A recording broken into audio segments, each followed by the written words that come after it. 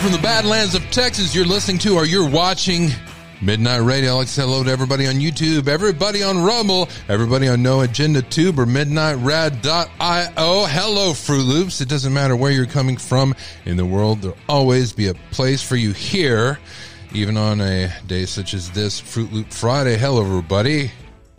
Ho! Got some disturbing things for you today. Man, I almost got kicked off of Twitter, man.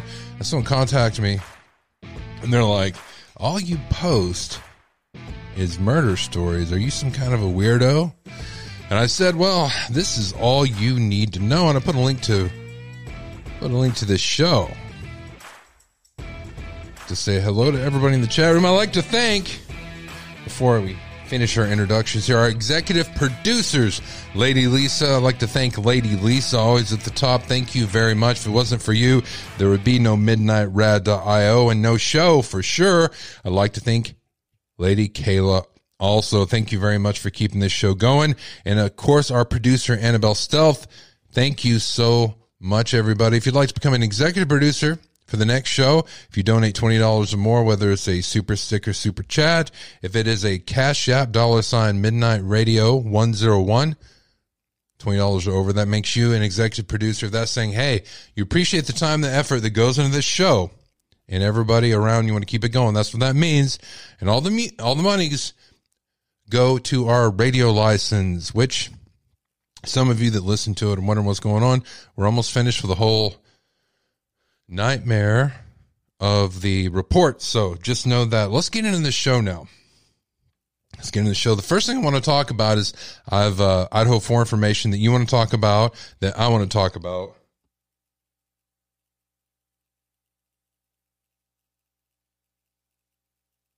That we want to talk about. This portion of the show is brought to you by our merch shop at MidnightRad.io, where you can get a lovely coffee cup such is this, except nicer than this. Or a hat, not like this, but nicer than this. First, let's talk about Idaho 4. I got a video from your girl. Who's your girl? Who's your girl? Laura, who's your girl?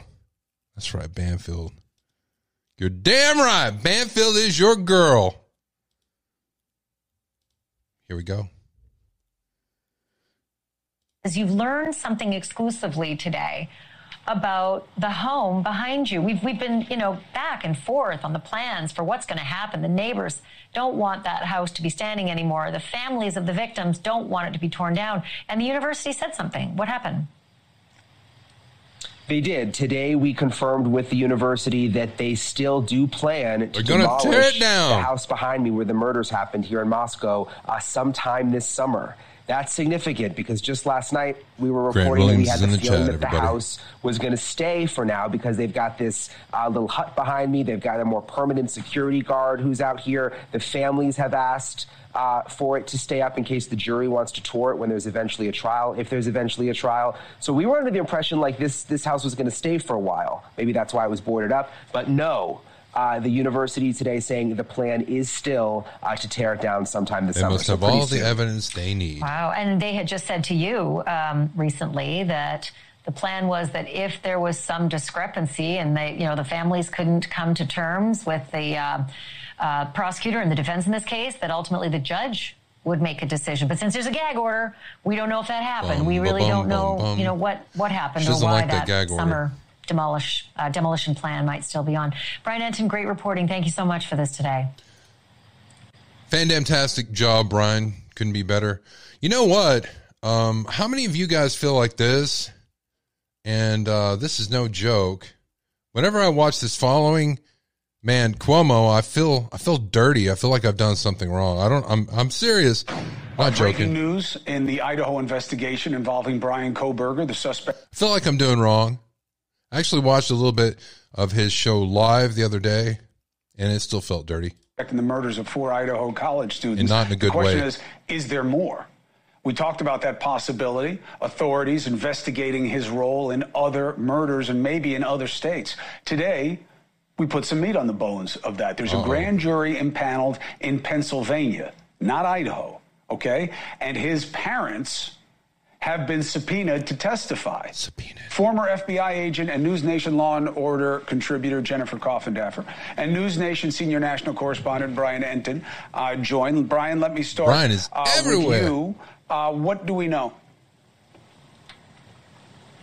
Well, we're building off of your exclusive reporting, Chris. You reported that Kohberger was being looked into in other murders. Kissing that butt, Brian.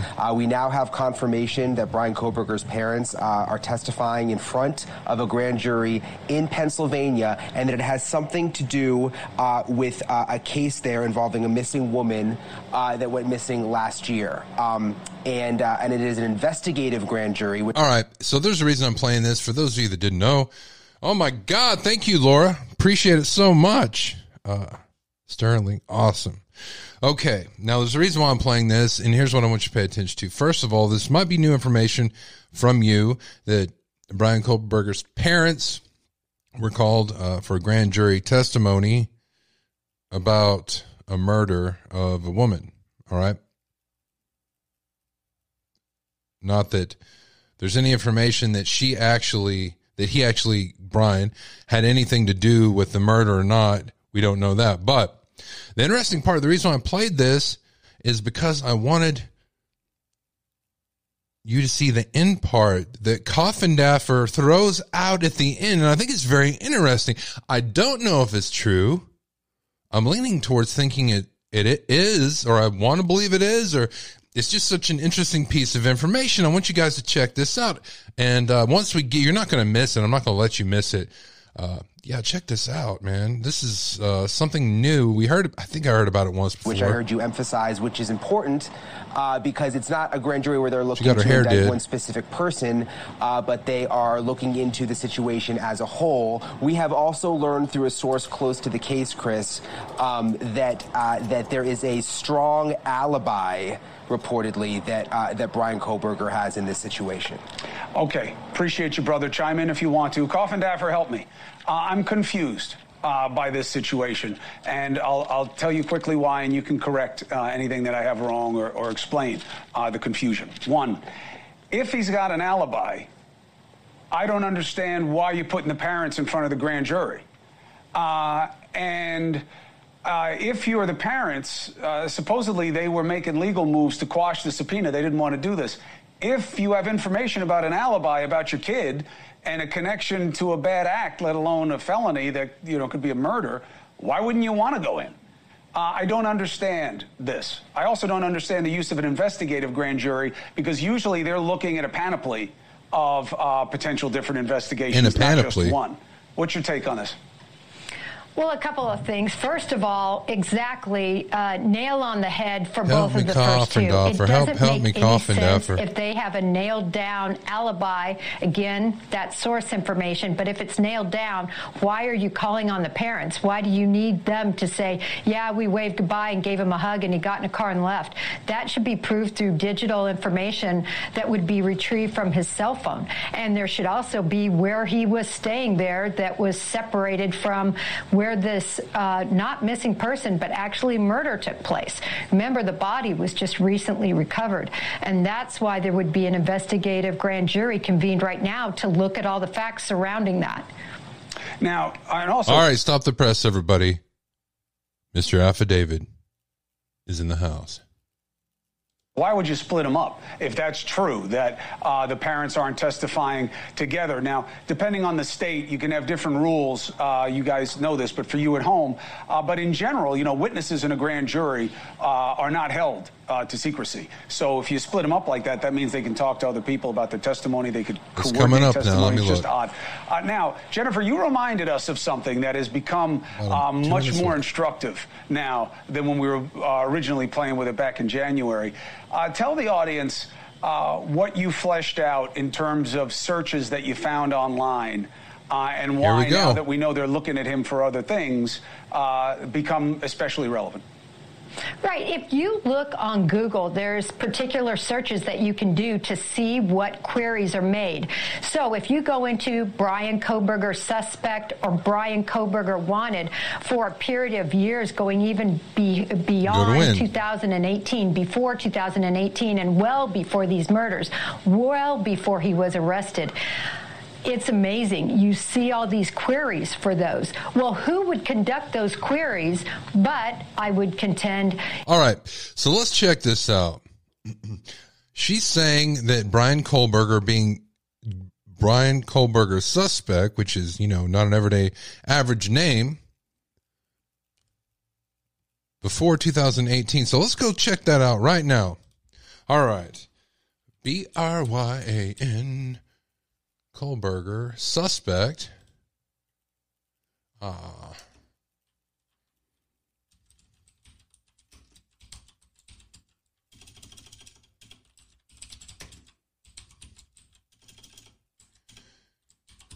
All right, let's check this out, everybody.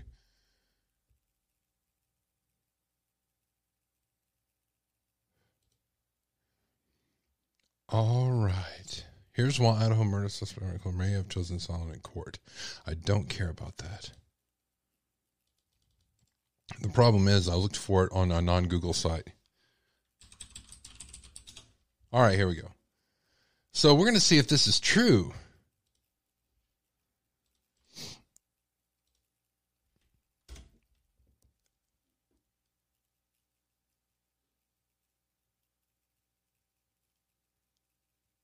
Oh, all right, here we go. Idaho murders web sleuth claims Brian Kohlberger trending on Google before arrest as police tracked him. This is January 3rd, 2023. Like I said, this is old, and we've gone over this before. I remember this. A Reddit user, so it has to be true. Surely that she wasn't just, Coffin Effer wasn't just saying something. Brian Kohlberger was trending in Google Trends in the last 30 days, but shockingly, the search also attained a peak between December 12th to December 18th. The user claimed that the police did not search days before arresting the suspect. I decided to look at the Google search trends for someone searching Brian Kohlberger. I looked at searches from the state of Idaho for the past 30 days. There is an increase in searches for him starting in 12/17 and peaking in 12/18. This could have been when Ellie Cotter identified BK. The user further added, FBI folks may be behind a proxy or not physically located in Idaho, so they would be excluded from this query. However, I'd imagine local Ellie may not be tech savvy and may have been Googling him from Idaho networks.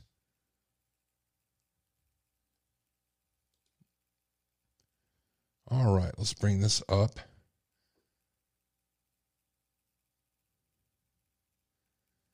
$2,022. The police interviewed more than 300 people. So, but when this came out, they didn't have anything about him being checked out before 2018. Don't you think that the user would have looked at that? Here's a data dashboard from Google. All right. So this is Brian Kohlberger search term. Let's change it out. Let's go to Brian Kohlberger suspect. All right.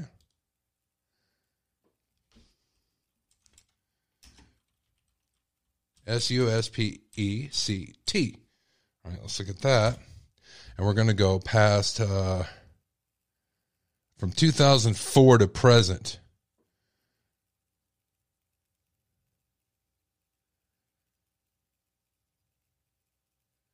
So July 2005, Brian Kohlberger suspect, there was 34. How old was he then? A little kid? Brian Kohlberger suspect, June 2004, there were 43. All right. Brian Kohlberger suspect, 28 from 2004. April 2005, 34 searches. Brian Kohlberger suspect, July 2005.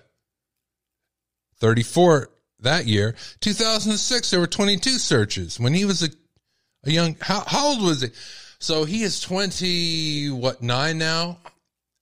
And so he was, not even a teenager yet. March 2008, 19. Brian Kohlberger suspect, 19. Brian Kohlberger. All right. Do you see where I'm going at here? And look, and the interest by where they looked. You know, you guys seeing all this? It's not showing on Rumble. Oh my gosh. We got a broadcast going there. If it's not up on Rumble now, it'll be up there later. So, bullshit.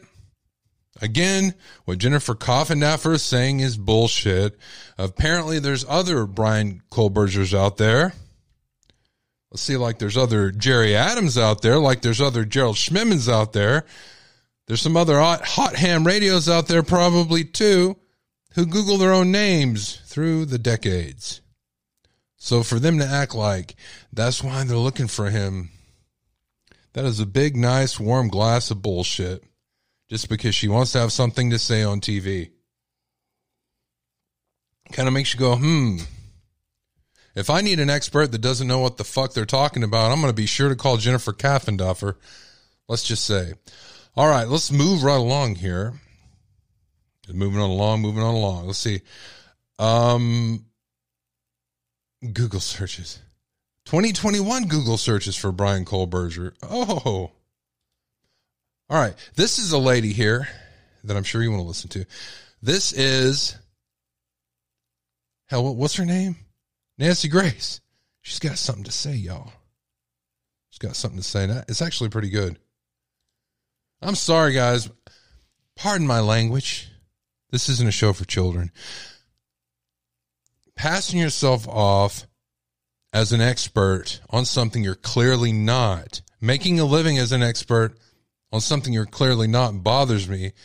If you have the qualifications for it, it's one thing. You know what? These news programs going around like they're an authority, like they're actual media, like it's not manipulated and not controlled. Now, I'll give it to Cuomo. If you look at his show, it's actually pretty well balanced.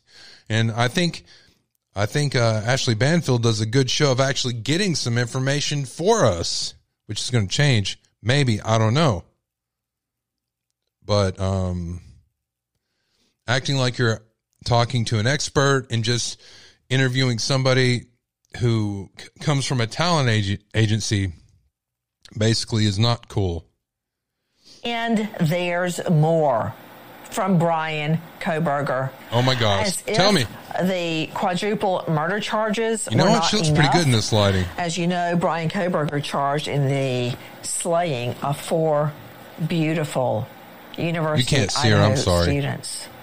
There is Kelly Gonsalves, Xana Kernodle, Ethan Chapin, and Madison Mogan. All murdered, we think, in their sleep, either dozing off or about to go to bed. Now, we learn that... Holy hell, how many of you... Well, that's a... Oh.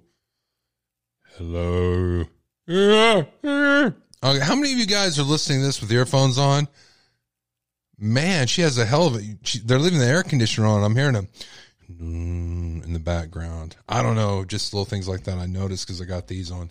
That Kohlberger's parents, his mother... She's like, oh, hell no, y'all. You're not turning that air off when I'm on. I get hot, y'all. Mother and father have been called to testify... I don't get hot. I give hot. ...in front of a secret grand jury proceeding that is happening right now, not in Idaho where the murders occurred, but all the way across the country, 2,000 plus miles away in Pennsylvania, in Monroe County, Pennsylvania.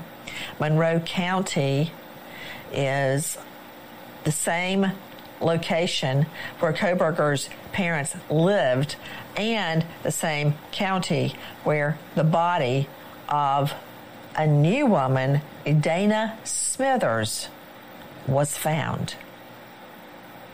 Now, why would Kohlberger's mother and father be forced by subpoena to a secret grand jury proceeding regarding the murder, the death of Dana Smithers that was not related to Brian Kohlberger? Remember, a grand jury has 2 functions. One is investigative. They could be investigating the death of Dana Smithers. Her body was found decomposed many months, about a year after she went missing on May 28. They may be investigating and bringing in the parents of Kohberger to establish his alibi, for all we know. We also know that the parents interviewing about valiantly tried to quash the subpoena, the grand jury subpoena. But in our country, in our jurisprudence body of law, there is no parent-child privilege, like the attorney-client privilege. You can't call someone's lawyer to the stand and force them to divulge what the client... Hey, guys. I want to give you some valid, very, very good legal advice right here. If you ever get called in front of a jury or anything, if you ever get called and, if you get subpoenaed, if they smack you with the subpoena, there's the only two things you have to say. It'll be over fast. Say, 2 excuses for everything. I don't know, or I forgot. There you go. Client said to them, or priest, parishioner. You can't force a priest to divulge what the congregant has said. Not just a priest, it could be a spiritual counselor. I believe in the O.J. Simpson trial, Simpson tried to claim Rosie Greer, the football player, was his spiritual counselor. Sidney, you better check that out. But as I recall, that was certainly stretching the definition of priest-parishioner privilege. So parents and children do not have that same privilege. And it was first reported largely about hugely, how, of course, bigly. Lawyers always knew about it. When Monica Lewinsky's mother, I believe her name was Mark. Guys, I'm going to have to speed this up because, man, she talks slow. I thought I talked slow. From Texas, man. She's on a low speed tirade here. I'm going to have to help this lady. Plus, it'll probably help me from getting a content strike anyway. All right. Now this will be normal speech. Marsha was forced in front of a grand jury to testify, and she certainly did not want to. She cried, she sobbed, she snotted, she tried to quash the subpoena. No, she had to testify. So even though Kohberger's parents did not want to testify in front of a grand jury, they had to. Now, let's talk about the real issue. Not the testifying in front of a grand jury, but how in any way does Dana Smithers' death match up to, or not, the deaths of the 4 victims in Idaho, the victims whose names I just recited to you. And keeping in mind that serial killers, MOs, modus operandi, method of operation, do not have to be identical. With me right now, a name you know well, Chris McDonough, director of the Cold Case Foundation, former... Do you guys notice, or is it just me? She likes explaining things that everybody knows. Things that anybody and everybody knows. Common knowledge things she takes extra time to explain. Like the word, I don't know. Homicide detectives investigated nearly 300 homicides, meaning more death scenes. Host of YouTube channel, The Interview. Homicides. She just gave us a definition for homicides, meaning more deaths. Come on, Nancy. What the hell? Room. And you can find it at coldcasefoundation.org. Chris McDonough, for instance, Ted Bundy, prolific serial killer, over 30 dead bodies on his death toll, had multiple MOs, modus operandi. So did Israel Keys, another prolific serial killer. So these don't have to match up for Kohberger to be responsible for both. You are 100% right, Nancy, but what we have to take a hard look at initially, right, in the initial phases here, as we consider potentially his involvement or... Who's that, Chris McDonough? The first thing we have to measure Chris McDonough? Is what we would call... From the clan McDonough. What's her background? Dana Smithers? Yes, Dana Smithers, right. Okay, well, I thought you would start with mode of death, location, because we got in the 4 student slay, death by sharp instrument, a knife. We have in a structure, but we do have female victims in the same area in which he lived. And we know in this case, Monroe County is the same area where his parents lived. We don't know the cause of death yet because the body's so decomposed. But you're starting with victimology. Interesting to me that you would start there. But let's go with it. Dana Smithers, 45 years old at the time of her disappearance, was a mother of 3, an adult son, another daughter, and a 7-year-old daughter that lived with her. She and her 7-year-old daughter lived with her, Dana Smithers' mother. The 3 of them lived together. She had a really good friend with whom she visited that night. Seemed to be in a happy split with her ex. In fact, they had gone to a festival together the day she disappeared. That night, she walks 2-3 houses down to visit best friend. Is seen leaving on the Ring doorbell cam that evening around 11 p.m. with her cell phone, her car keys, and her meds were found at her home, even though she was missing. That's what I know. Okay, and so what we do is we measure that against what's called the victim risk continuum, where you take the environment, situation, circumstance, and low, medium, or high risk activity in relationship to this victim. And you measure that based on where the victim was discovered, and in this case, she's approximately just under a mile from her residence where her body is discovered. Wait. What's 1 mile from what? You mean the disposal of her body is found 1 mile from her home? Where her body's discovered. Okay, so, and I want to point something out about location. Just add this into your formula. Smithers last seen alive, leaving friend's home in Rowe County, the same county where Koberger lived with his parents. So they're both living with their parents. Okay? Mm-hmm. I mean, my first reaction would be, hey, let's see if they were communicating on social media the way we think Koberger was communicating with at least one of the female victims in Idaho. But again, you're on Dana. I'm fine with that. Go ahead. Okay, so we have information that her phone and her items that one would think if you leave the house, you are going to take with you. But in this incident, it sounds like that she left the house and left those items behind, specifically her phone. And so that shows a potential idea that there's comfort here, that she's leaving the house in a position or in a state of comfort. And now we take the Hold on a second, guys. All right. How many of you women out there, and the phone line is 325-261-0892. If you have a comment or question, let me go ahead and open that up. I'll open it up early. How about that? I think. All right. How many of you women have left your house without your phone? Show of hands in the chat room. Ever. Not normally. Like normally I never leave my phone. How many of you have ever left your phone? All right, you can call now. The phone lines are now open. 325-261-0892. How many women leave their house without their phone? Answer is it happens all the time. It's not an normal thing, but it happens. When, why, where, and how? Well, leave your house, step out of your door. I'll be right back. I don't need my phone. I'm just doing this real quick.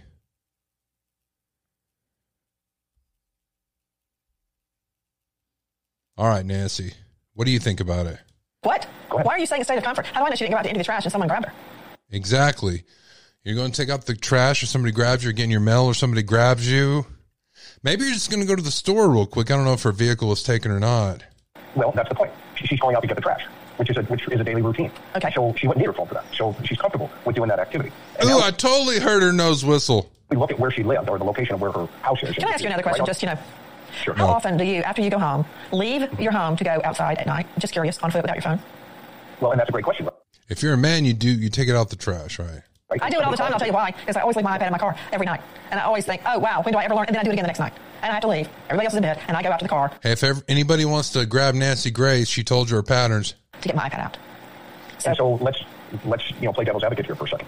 Let's say the ex-husband who was with her that day calls her up and says, hey, I forgot something. Oh, okay, I'll meet you outside and bring it up to you. Okay, and now he's got a car. And let's say hypothetically, he's in the circle. And I guarantee you the cops have him in the circle. Are you taking the investigative circle, like the circle of potential suspects? Let's just call it what it is. Circle of suspects. Well, of course they're going to look at the ex. That's who you look at first. The boyfriend, the last boyfriend, the ex-husband, and then you move out from there. So I'm sure they've looked at him. But for some reason, they're still looking at Koberger. Well, and that could be because they're taking everybody out. Sounds like they've taken the husband out. I don't know that for sure. It sounds like they may be trying to take him out. So the question is, okay, what ties him, to your point earlier on? What ties him potentially to Dana Smithers? Is it the two IDs that are discovered at his house? Are one of her IDs one of those two? If so, that's a big deal. Okay? If not, okay, who are these other two that we don't know about yet? That's really smart of you. That's really smart of you to link back to items found in Koberger's family home pursuant to a search warrant after the Idaho murders when they arrested him when he came home for the holidays. Very smart, because you're right. We never found out who those IDs that were confiscated relate to whom. All right, I'm not going to play this whole thing because this is Nancy's show. It's not my show. It's very interesting, though. I'm going to have every video I play in the show notes. This is all the information that I have about the Idaho 4 case. That's all the information I have for this week. What do you guys have? What am I hearing from the chat room? Not a whole lot. All right. Going ahead now to Gabby Petito. Phone number is open in case you guys want to call. And let me bring this over. Talking about Gabby Petito.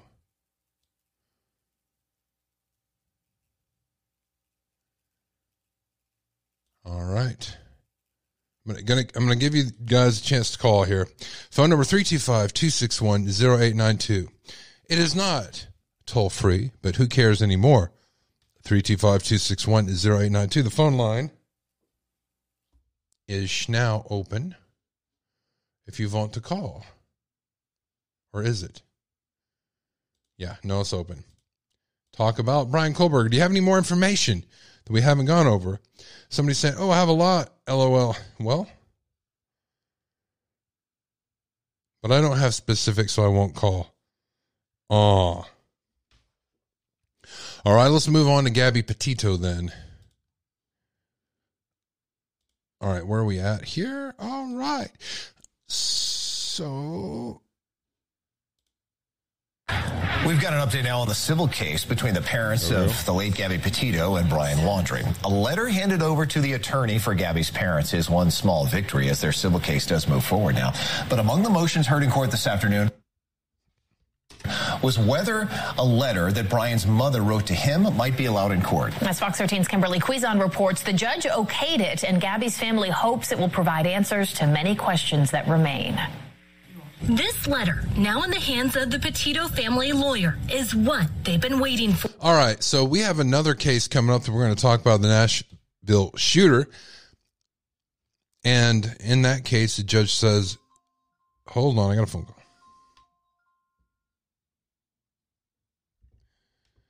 Midnight caller line. This is Jerry. Who am I speaking with? Oh, hey, it's Hot Ham. Hello, Hot Ham. Do you have some Hot Ham Radio? Cole Berger information for us? Oh, well, I just thought it was interesting. You started playing the Brian Laundrie news from this week. I don't know. Maybe I'm just like superstitious from this Idaho case, but it seems funny to me that this stuff came out this week about the parents and Koberger and the grand jury in PA or whatever. Did you hear about that stuff? So, other than what I've said, no. Okay. Well, it came out this week. A bunch of different news. I think it came out initially from CNN. That there was a grand jury. Yes. In Pennsylvania, yeah. We talked about that. Right. But I think it's interesting that this burn after reading the letter news was coming up again for the Laundrie case. Mm-hmm. I don't know. I just saw like a weird parallel there with our, like a media. I just distrust the media so much these days. Have you read the burn after reading letter? Yeah. Okay. It's wild. I think it's interesting that the judge is going to allow the burn after reading letter, even though the parents didn't want it shown. And the Nashville shooting letter, the Nashville shooter had a manifesto that the police wouldn't let out, and the parents are petitioning for that not to get let out, which tells me they apparently know what the hell it says, which, I mean, yeah, is a leak of information for them to have that, right? But so they're allowed to get it, but it's not allowed to go out for everybody to see, which would be the First Amendment, the freedom of the press. So you're telling me somebody has the right to limit the freedom of the press if their children were murdered? Yeah, apparently they have more of a right if their children are murdered. They have the right to go against the Constitution. Because this letter from his mother, that was ruled that would be allowed. And I mean, I don't know if that's because it's a civil case, like not a murder case. I don't know what they're doing. It doesn't make any sense to me either, though. I don't know. I'm just seeing a lot of like, I'm feeling like there's a lot of doubt. Yeah. There's nowhere, I don't know where to look anymore for any kind of reality, like any kind of real news. It's hard to find. Or you've come to the right place. That's what I think. No, I know. That's why I like being here. I only like participate in a few channels. There you go. On YouTube, but that's because I'm like desperate. I'm desperate. I'm here. No. Oh, that's a good shirt. Midnight Radio. I'm here because I'm desperate. I'm going to write that down. We were looking for something that's just for our channel. You know, somebody said in the chat. In case you're desperate. Yeah. I'm here because I'm desperate. No, not here. Not here.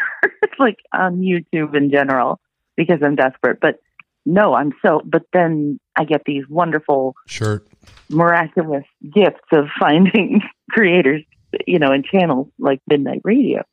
So that's what I meant. We have a lot of news stories today that are, some of them are really I'll get bad. off the phone. It gets increasingly darker, just to warn everybody here. So we'll let everybody know that. Real news. It goes down. Everybody. After the Petito case, it's downhill from there. It tends to do that. Yeah.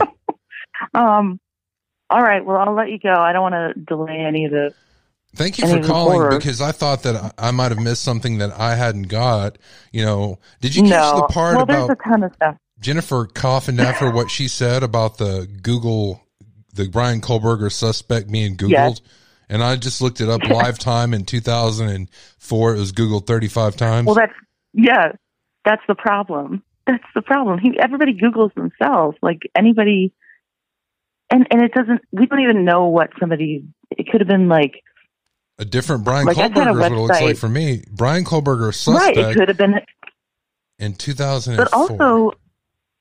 But also there are like like when I started my website, which actually is my real name, years ago for my business, I found out this was like during the 2016 elections. Like there were Google searches for my name by like, I don't even know if they were bots. I don't know what they were. So I'm just saying, like, that's not any kind of evidence of anything. I'm thinking, well, I don't know. I disagree with you. I distree. If I look what back, do you mean? Well, check this out. I look back, and I guess I can show everybody if I have it up here. Yeah, check this out. I looked in live time, and this is what I got. Okay. I'm not looking at the screen. That's fine. I can't look. This is like a theater of the mind. So 2005, Brian Kohlberger suspect. 2005, it was searched for Brian Kohlberger suspect 34 times. Now, according to Coffindaffer, and it goes on and on. Actually, there's a droppage in it after 2009. So, if according to her, if it was like 2020 or 2018 and it had been searched for and not before that, I would think, oh, well, maybe he did something and he is searching for himself. This guy who we don't know who the hell these people are that look for this. I totally agree. That's what I mean. I'm just saying it's a drunk driver guy or whatever. So why did they cut it off at 2018? A serial flasher or something. Now here's creepy. You want to go even creepier than that. If you look here, and I'm looking to who was searching, and it says interest by metro, which is metropolitan area. I'm going to do like a Nancy Grace and describe everything. So Idaho Falls is 100 people searching. Idaho, Boise, Idaho is 56. Spokane, Washington, 21. Wait, what? For Brian Kohlberger? When? These are in that areas. Well, it's when was that? When was it? It was between 04 and 2021. Okay, that's insane. Now this is from that area, though. I have doubt. Like I don't understand. How old was he in 04? About 7 or 8 years old? 9 years old? I mean, I think he was born in 94, 90. Are you guys? Can you see this? Look, Spokane, Washington, 21. Idaho, Boise, 56, and Idaho is 100. So this is in that area. I mean, there isn't a Brian Kohlberger in Texas looking for himself, and I'm looking on Google. That's weird. Well, that makes me wonder. I have some questions about old Google. Google McDougal. I don't know what they're doing sometimes, like how the Google Analytics works. That's weird. Somebody's asking, what does it show if you put Brian Kohlberger in parentheses? Wait, what? Somebody said, what does it show if you put Brian Kohlberger in parentheses? That means... Oh, in quotation marks. Yeah, I said parentheses. Actually, they said parentheses. Yeah. Yeah. Let's check it. All right. Good Let's idea. look. Dun, dun, dun. Ho! A jump up in 2022. Has anybody tried that? I just did. Oh, yeah.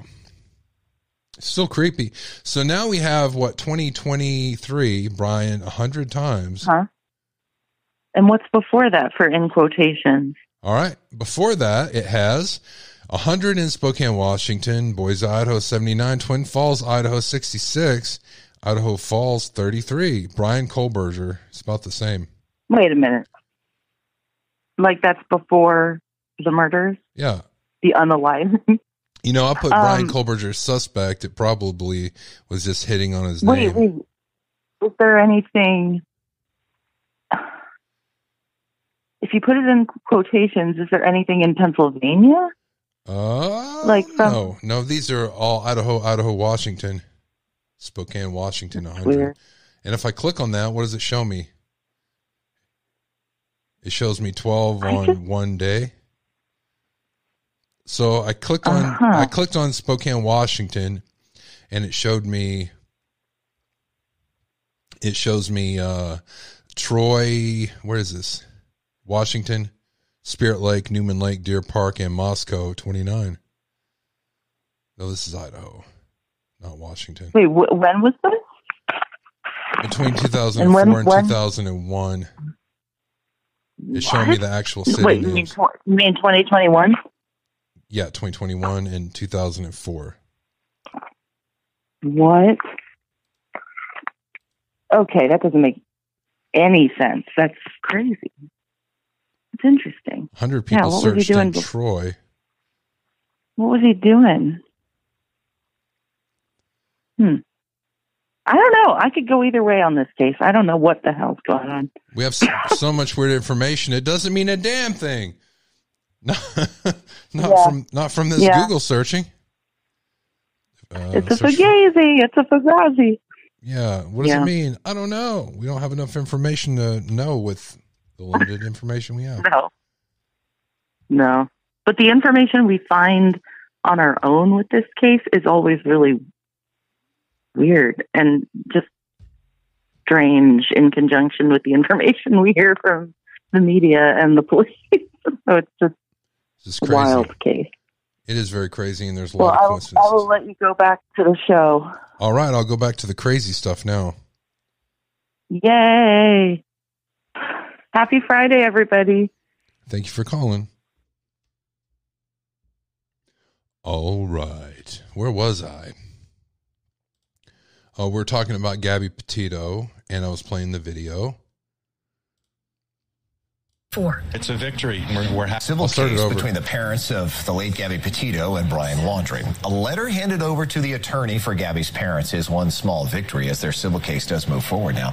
But among the motions heard in court this afternoon was whether a letter that Brian's mother wrote to him might be allowed in court. As Fox 13's Kimberly Quizon reports, the judge okayed it, and Gabby's family hopes it will provide answers to many questions that remain.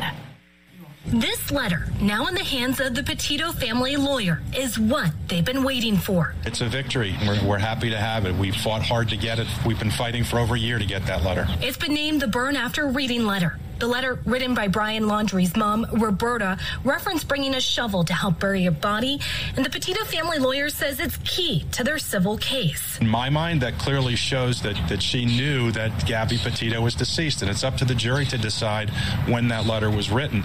Just because Mrs. Laundrie says it was written before the trip doesn't mean it was written before the trip. Chris and Roberta Laundrie's attorney tried to have it withheld from the jury for next spring's trial. The letter doesn't reference Gabby in any way, which would one hell of be a suit, unlikely guys. if it was written after what happened between Gabby and Brian. So that's our position, and we believe the facts will eventually bear that out. Matthew Lucas says the letter references children's books and a book Gabby had given Brian called Burn After Reading, in reference to writing down personal thoughts and then burning them. Taken out of context could be inflammatory, but they appear in a series of sort of fanciful descriptions of how much somebody would love somebody else. While the Petito family will never get their daughter back, they say this is one step in helping them discover the truth. There are still many questions that the Petito family has about what the Laundrie family knew, what they did with the knowledge that they knew, and really why they didn't come forward and say anything. In Sarasota County, Kimberly Quizon, Fox 13 News. Thank you, Kimberly. Back to Jerry in the studio now. There we go. That's better. All right, let's check out this article. Brian Laundrie's mother has broken her silence to Fox News after her highly anticipated burn after reading letter revealed she promised her late son a shovel and garbage bags. I don't remember seeing that part in the letter that I read, to be honest. Florida woman, through attorney, claims the missive was penned before her son embarked on the 2021 cross-country trip with his 22-year-old fiancée, Gabby Petito. Her 23-year-old beau then returned to his mother's house in Northport, Florida, and was declared a person of interest before his remains were found on October 21st in a nearby reserve. I just want you to remember I will always love you, and I know you will always love me. You are my boy. Nothing can make me stop loving you. Nothing can or ever will divide us, no matter what we do or where we go or what we say. We will always love each other. If you're in jail, I will bake a cake and put a file in it. If you need to dispose of a body, I will show up with a shovel and garbage bags. Oh, my. She said, if you fly to the moon, I will be watching the skies for your reentry. If you say you hate my guts, I'll get new guts. Remember that love is a verb, not a noun. It's not a thing. It's not words. It is action. Watch people's actions to know if they love you, not their words. Roberta Laundrie then appears to quote Romans 8:38 from the Bible to end the letter. Therefore, I am certain that neither death nor life, nor angels, nor the ruling spirits, nor things present, nor things to come, nor powers from above, nor powers from below, nothing in the entire created world can separate our love, neither hostile powers, nor messengers of heaven, nor monarchs of earth. Nothing has the power to separate us.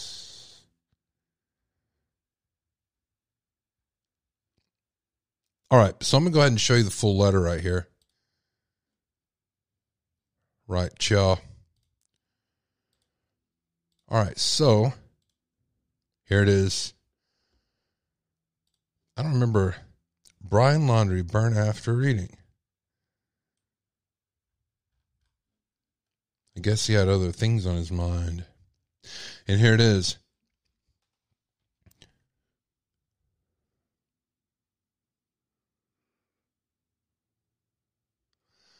It does say, I will bake a cake with a file in it. If you need to dispose of a body, I will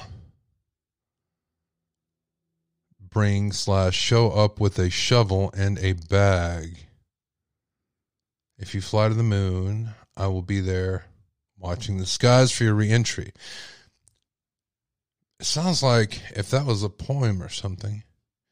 There it is. That's what it looks like. Burn after reading. Undependable little bastard didn't burn it. Let's just stay running now. What do you think? Do you believe his mother, Mrs. Laundrie, that this was just quoting some poem and this was before the murders? And this was from a book that Brian gave, or a book that Gabby gave Brian, said burn after reading? I don't know. I don't believe it. So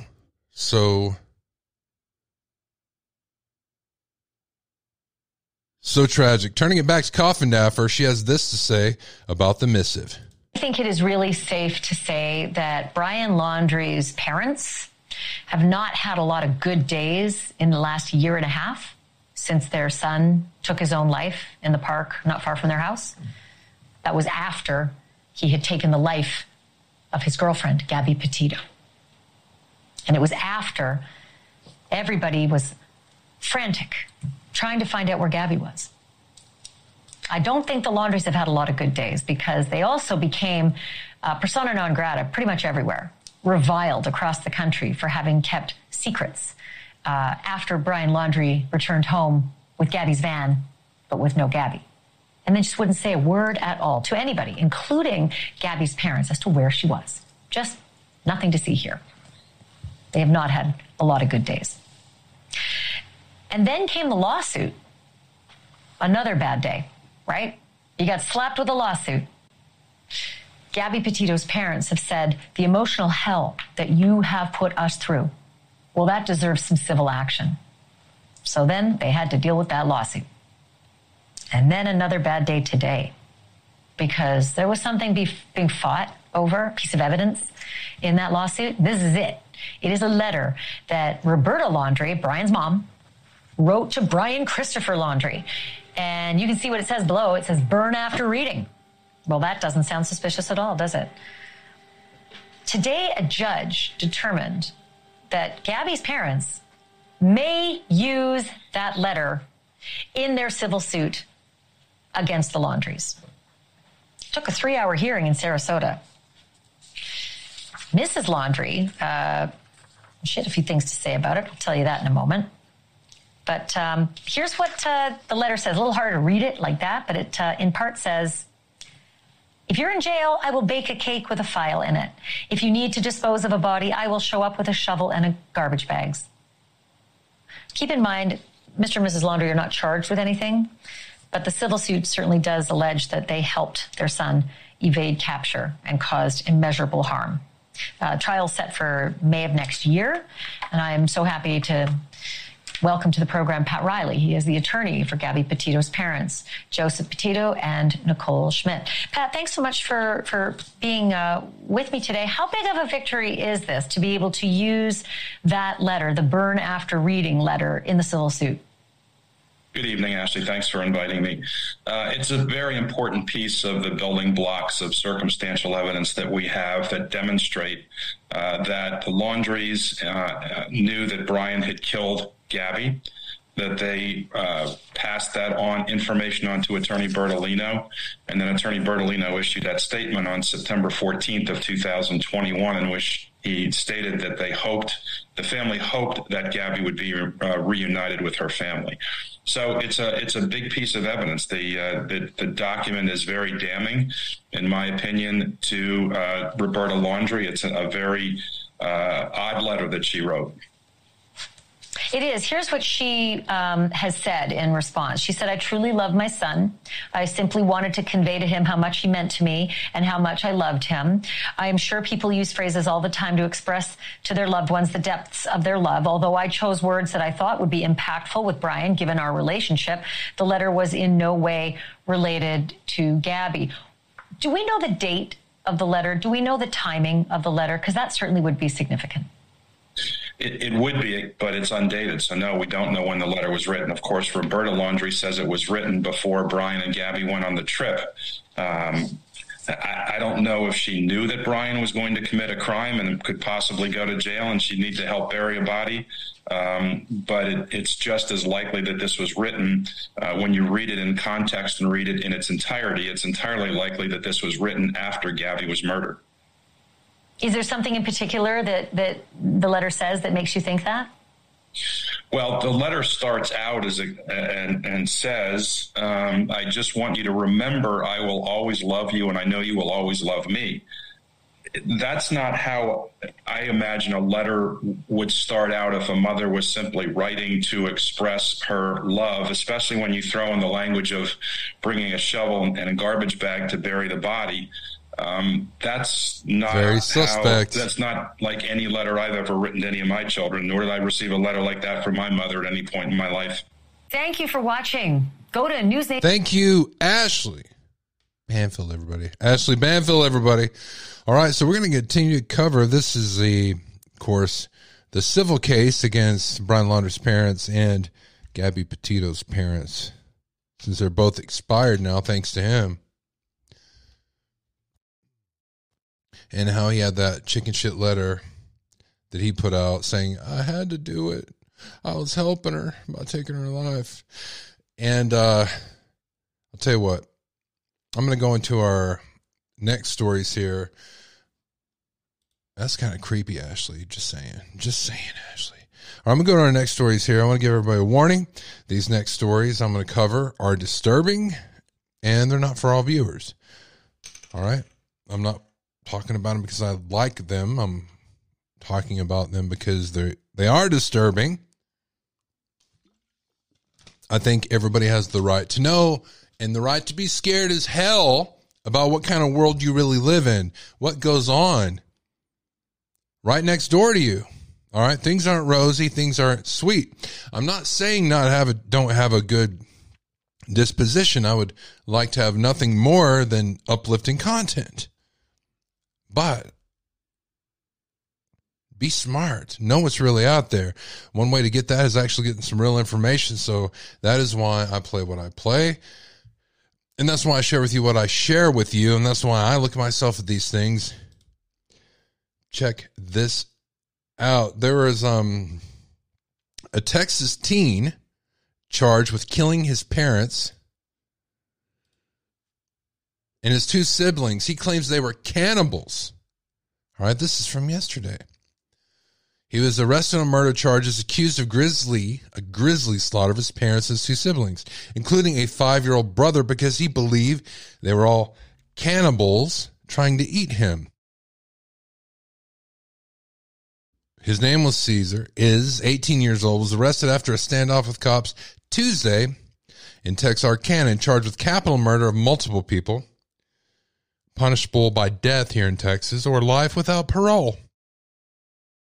Police in the town of Nash, the population about 3,800, went to his home after getting a report that a man had harmed his family and was threatening to kill himself. When they arrived, they learned the teen was holed up and family members were inside. According to an affidavit by Nash police officer Craig Buster, the teen, while barricaded inside, had called police saying he had pulled the trigger and shot his family.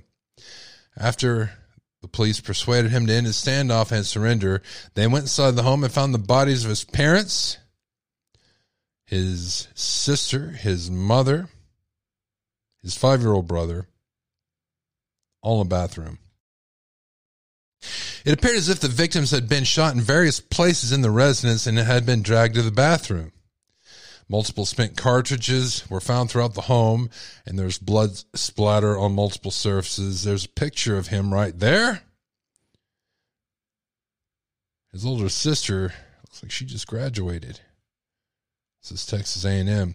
The affidavit said that Joseph Fielder, a colleague of Lisbeth, his mother, had gone to the house because she had missed work that day. He'd knocked on the door but got no response.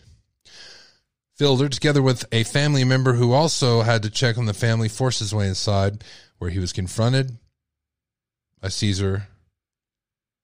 The teen allegedly pointed a gun at the man several times and brandished a knife.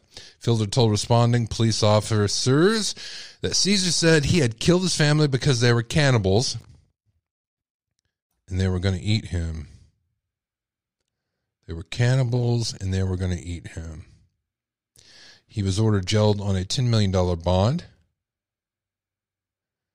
A neighbor described the family as a beautiful family, extremely nice, hardworking people.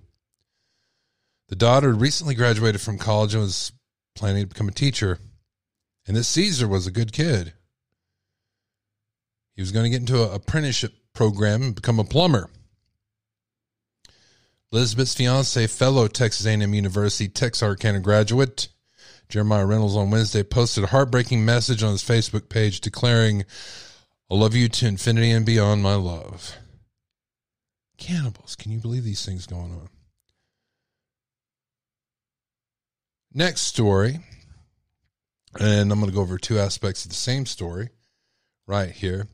So this is a story taking place. A 7-year-old set a massive fire as his parents slept.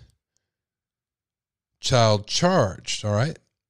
This was the first part of the story, and I received the second part of the story later. I'm going to go ahead and go over this part first. A 7-year-old started a massive fire at his house while his parents were asleep inside.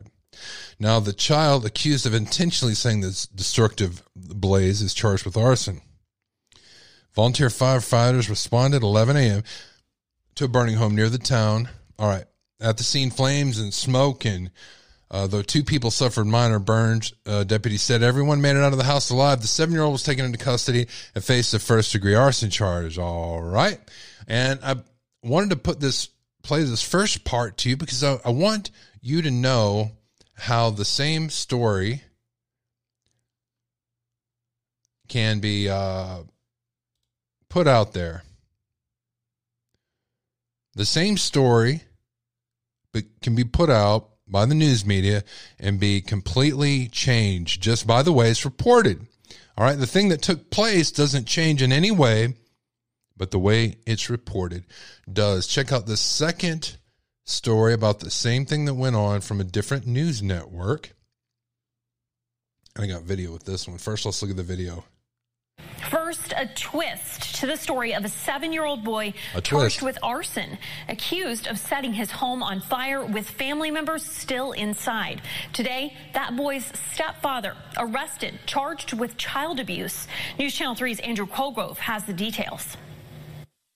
The boy's father, Aaron Hufford, was arraigned at the Jackson County Courthouse in Ripley on a misdemeanor charge of child abuse, creating risk of injury. The victim is the boy the sheriff's department says started the fire at their home on Providence Road in Sandyville around 11 Wednesday morning. This is video from Wednesday night of that destroyed home in northern Jackson County. The criminal complaint says investigators have video showing Hufford hitting his stepson on the rear multiple times and picking him up forcefully under the arms and removing him from a room. The complaint also says detectives interviewed Hufford late Wednesday night, and he identified himself in the video and described what happened as excessive. Investigators say based on the stepfather's admission, it's reasonable to believe there was potential for bodily harm to be done to the child. I interviewed Hufford Wednesday night before his arrest. In light of this development, we are not going to be sharing much of what he had to say. We're just going to stand here and search your face. Now, no word yet on where that stepson could end up, but the stepfather told us he was being kept at a hospital in Charleston for now. All right. So I guess he was beating the kid outside of the house as it was burning down.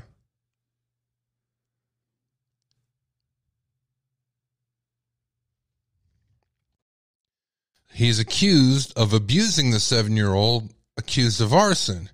Now, my question is this: a 7-year-old, a kid that burns down their house, and this is something I studied one time for an article I was writing about children that commit murder and they murder their parents in this way, and they don't have a view of the consequences. They don't think about the consequences that are going to happen. They just feel trapped, and they think that committing an arson or shootings takes care of the problem that they have at the time. They don't see past that, as a lot, and even a lot of adult criminals don't either, especially if there's substance abuse involved. If this stepfather was abusing this kid, I can see him burning the house. If he was being, sexually assaulted, I can see that as a reason for the child to burn the house. I think there's more to this information, but I don't think that we are going to get it. A lot of times it will just stop being investigated and they don't talk about it anymore. Talking about child abuse, this was brought to me by one of our community members here, and it's one of the worst cases I've ever heard of. We're going to go over it right here because I've never heard of anything like this before. It's not sexual in nature, thank the Lord, but it is even more disturbing than the worst of sexual abuse I've ever heard in my life. So be warned. Everyone, thank you for being with me today. We have a lot of press conferences. Some of them have levity, some of them are very serious, and then there are some that are tragic. and horrifically sad, and that's what this one is about today. Sheriff Grady, everybody. I'm about to release information to you that probably before I get halfway through this press conference, you will be thinking, why in the world is he saying these horrible things? Well, you need to know.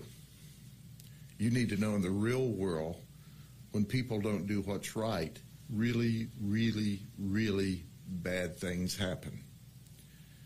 So we're going to tell you what this child experienced at the hands of their parents because the parents didn't do the right thing.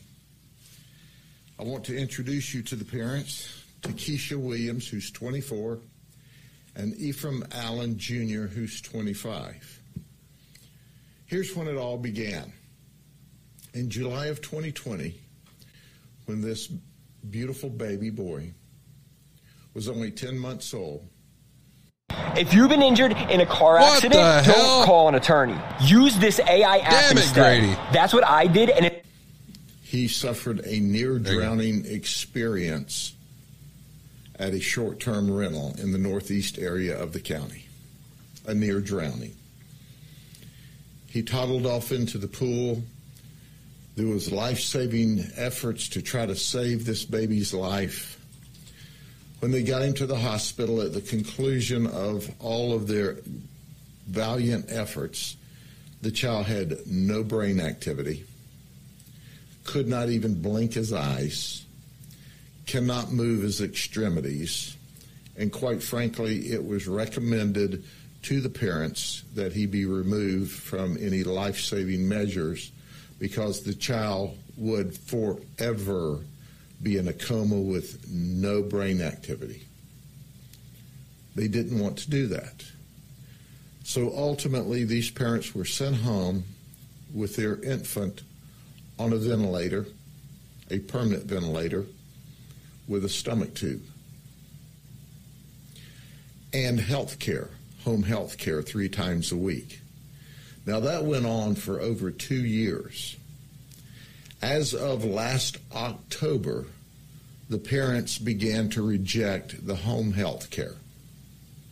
Despite the health care company's best efforts, they would not be home, would not answer the door. So the last time home health care dealt with this child was in October of last year. Understand, all of this was occurring at absolutely no cost to the parents. In fact, the mother was receiving benefits to stay home and take care of this baby. So let's fast forward to Friday, May the 12th. There's a 911 call to the city of Bartow, to the Azalea Apartments where they live, where the mother said, you know, the child's pulsometer is not working correctly. This is really not an emergency. You don't need red lights and sirens, but we'd like fire to come over and check the baby. So they responded to the house in a normal, routine fashion. And when they arrived, they saw this child hooked up to a ventilator. And this ventilator was working appropriately, but there appeared to be no life in the child. This child had an extremely extended stomach, and it was green. This child was rotting in the bed.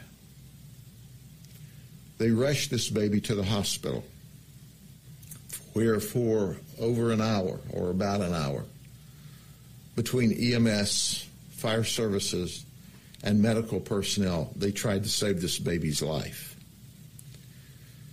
At the hospital, when they started taking off the diapers and the clothes, they noticed ulcers, large gaping wounds through the body down into the muscle.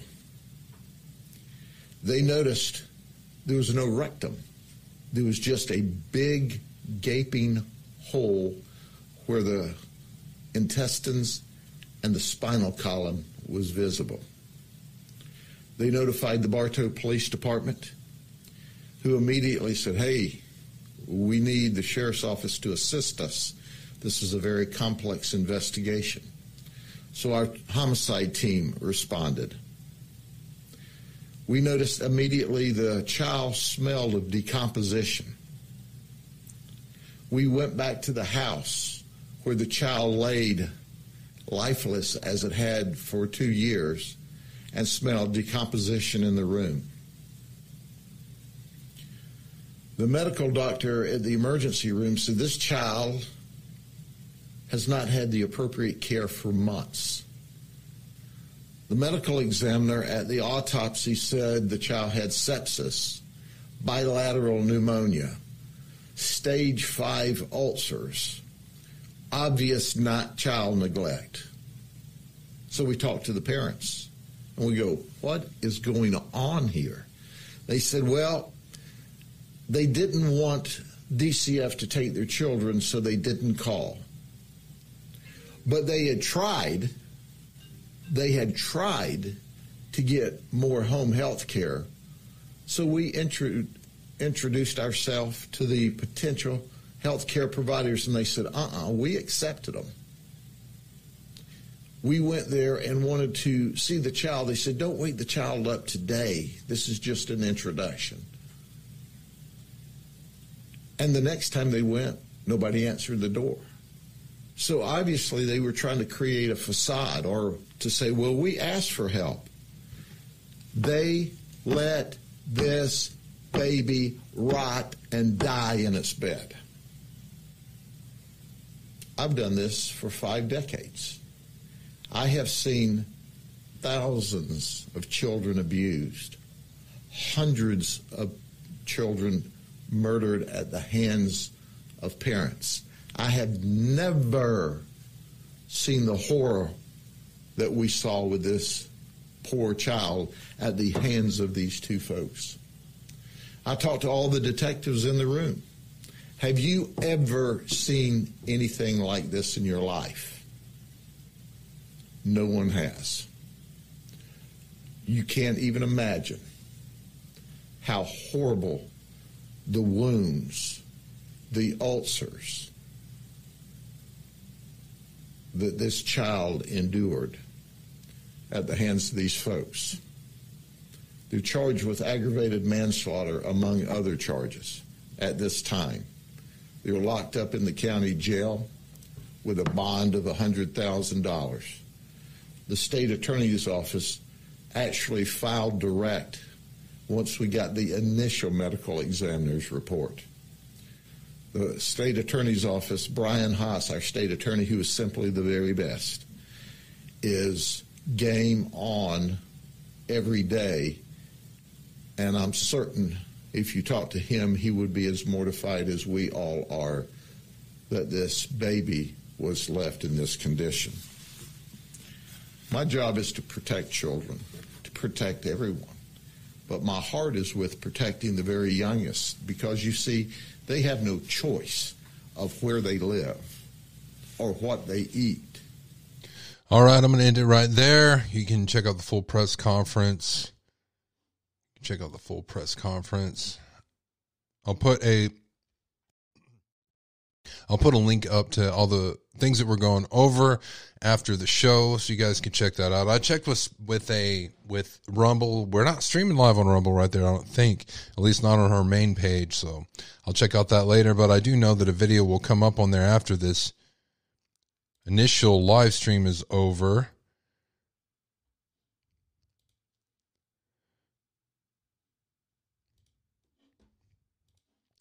Have you guys heard about the Family Feud killer? Yeah. Who the hell watches Family Feud? I know you're shocked. Survey says, like how you guys tricked me there. A Family Feud contestant who joked on national TV he regretted getting married is now on trial, accused of fatally shooting his estranged wife earlier this year.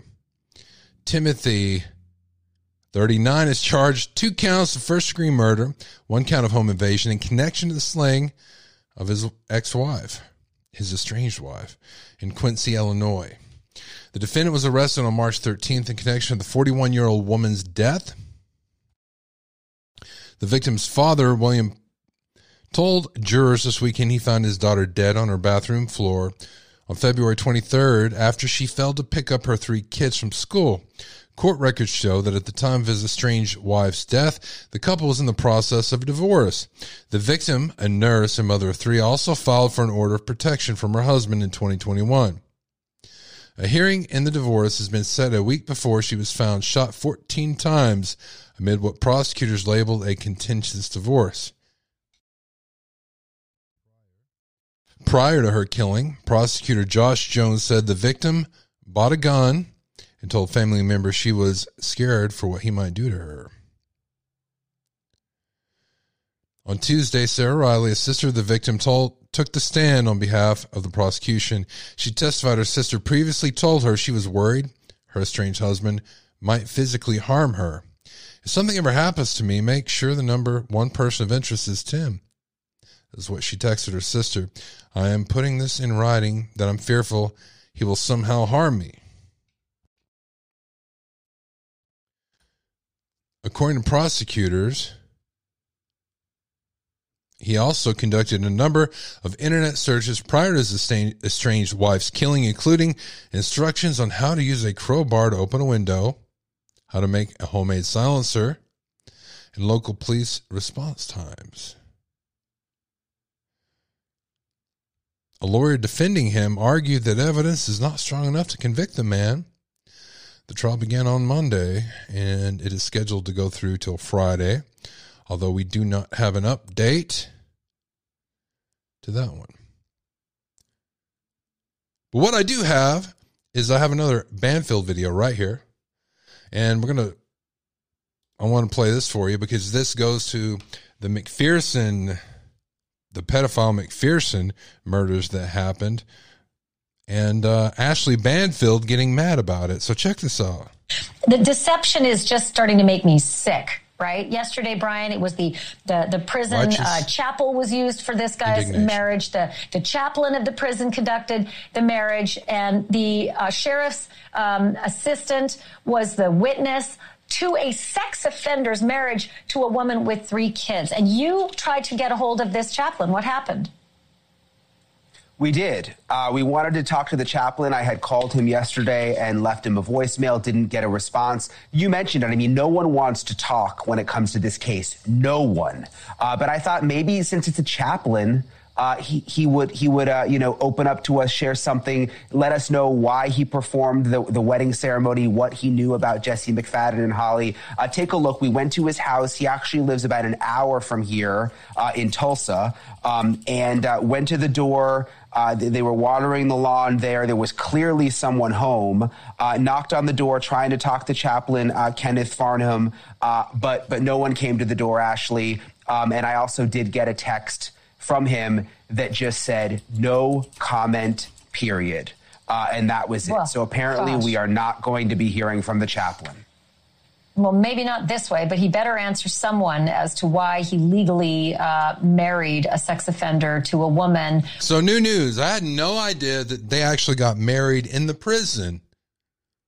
Holy crap. This is new information here. With 3 teenagers, and didn't sort of red flag that and let it happen at the prison chapel. And then there's that witness, the sheriff's administrative assistant, who also is in charge of registering sex offenders. That's what she's supposed to be doing for a living. That's what her LinkedIn says. So her son is a sheriff's deputy. He made the only on-site compliance check for Jesse McFadden. What did the sheriff's department say about all this when you went to knocking? Well, first of all, we've been trying to talk to the Sheriff's Department for quite some time. I have been, your team has been. Yesterday, we were trying to get to the bottom of what was going on with the sheriff's assistant who, is in charge of the sex offenders. And also, her signature is also on the marriage license. Really is there something we're missing here? Just wanting to understand it. So I went to the sheriff's office today. We called and called and called and called. This was sort of a last result. And this is what happened. Not much. My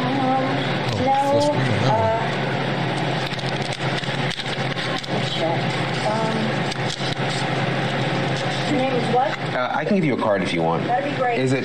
Oh, it's open under here. Yeah, it's open. Thank you. Yeah, we've been. Seat out there. Okay, thank you. You're welcome. Nothing happened. So we basically sat out in the waiting room and waited. A man came out and wasn't happy that the camera was there, said that they weren't going to be commenting. I had given them my business card, and he essentially just gave the business card back to me. Brian, the business card never works. Wow. Didn't even accept your business card. Yeah, no, didn't. I mean, I still got the card. Didn't Smack take in the card. face. Well, that's something. Okay. You know what I would do? Again, if I was going somewhere, Brian, Brian, listen to me, Brian. If I was going somewhere like you and, you know, I had the camera crew behind me and I'm trying to get an interview, and I got a press pass, by the way. Well, here's what I would do, Brian. I would just go up there and they're like, here, hey, this is, I'd just bring my coffee. This is me right there. All right. I want to talk to the damn chaplain. All right. Either you talk to me or I'm going to go on television tonight and I'm going to talk about you. I guess that not. Law enforcement is going to, work with us when there's a horrible, disgusting, foul crime. But when they have been screwing up, I think they have some answers that we deserve as citizens, and that community deserves answers as to why. So answers we deserve as citizens, that is almost one of the themes tonight. Do you guys feel like we deserve, and do you guys feel like it's our constitutional right to know what that manifesto from the Nashville shooting is? We're going to talk about that coming up. I want to know what you think about that. Do we have the right to that information?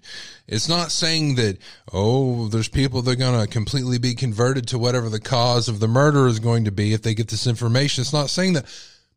For God's sakes, Ted Kaczynski's writings are still available, and a lot worse. Hell, the Zodiac Killer letters, and I could go on and on.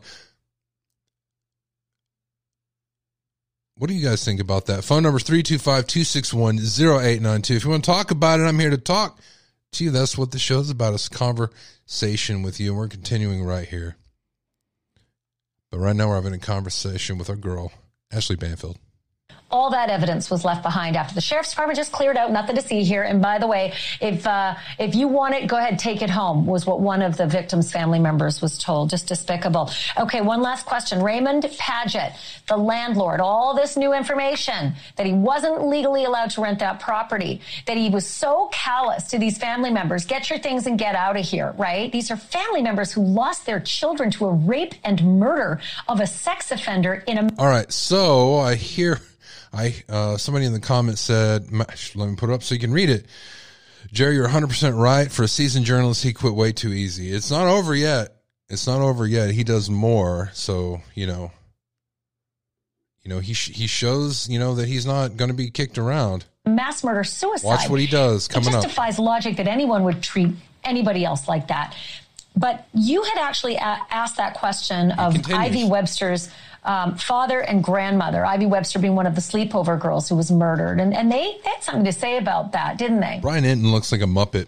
Yeah, they did. This is something that they have been questioning and concerned about since the very beginning. Something to them did not make sense with this landlord situation. How Jesse McFadden ended up here, how he was able to rent the place. So when the paperwork emerged showing that the farm behind me, that the house behind me was in a receivership and that it was not allowed to be legally rented, they sort of could believe it because something didn't feel right, but at the same time, they couldn't believe it. They have questions. How was he here? Why was he here? Who was he paying? If there was no lease, how did all of this happen?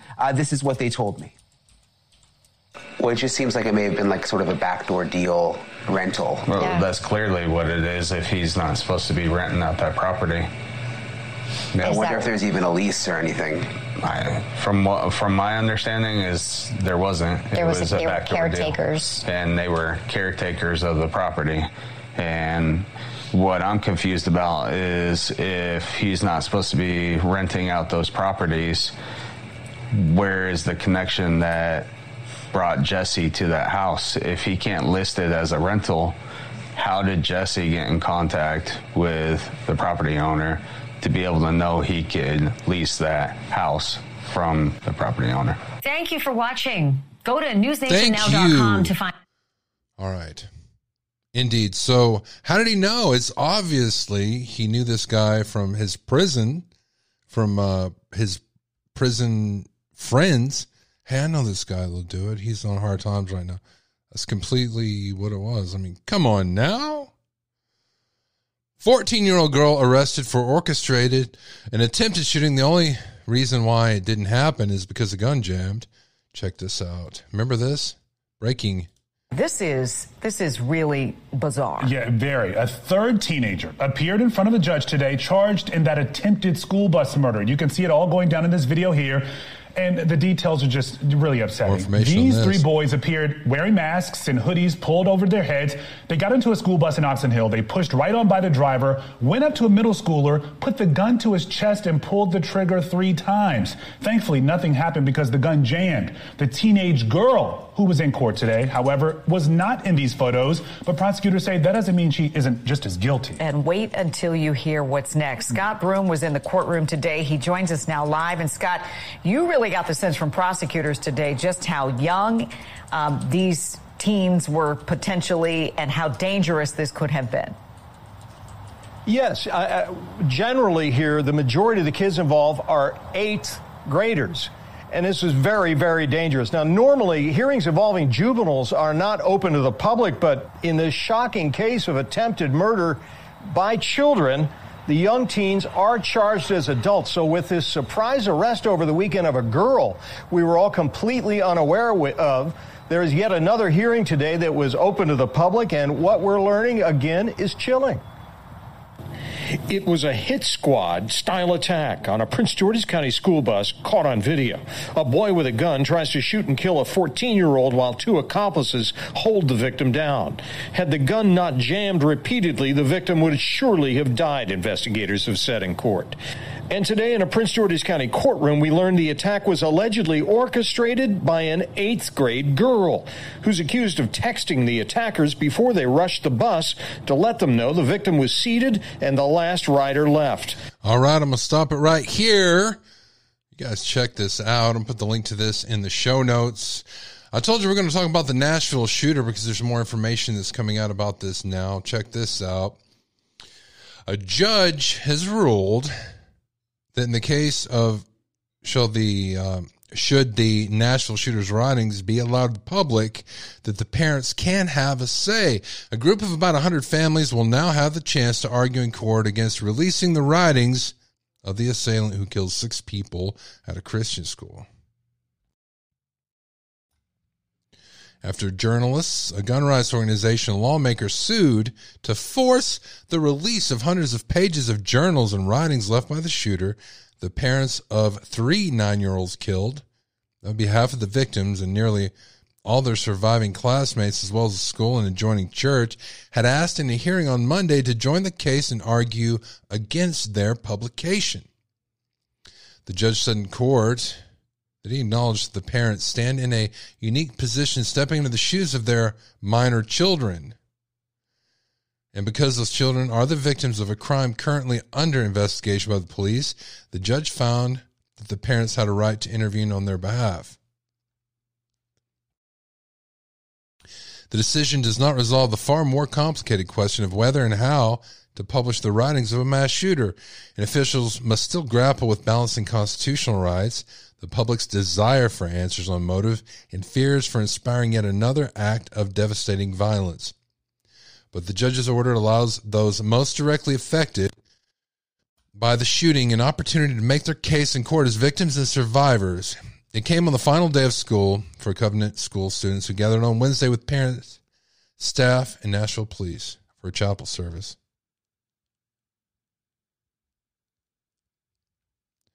I'm going to put a full link to this in the show notes. Now, according to the sources, only a handful of officials, including Nashville city lawyers and FBI employees, have reviewed the writings. Chancellor Miles, who has also examined the troves of writings, set a hearing schedule for lawyers to continue wrestling over the release of the documents. So the lawyers have seen it. whether or not what they told, that doesn't mean they haven't talked to the family members, told them what was in there. Lawyers normally do that. They just don't talk about what they've shared. All right.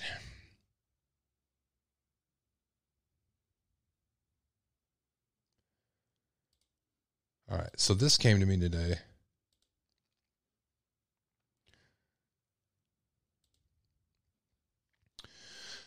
I'd never heard of this. This was actually horrifying, this story right here. You guys can see this?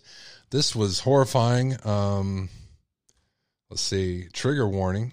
Get another trigger warning up there.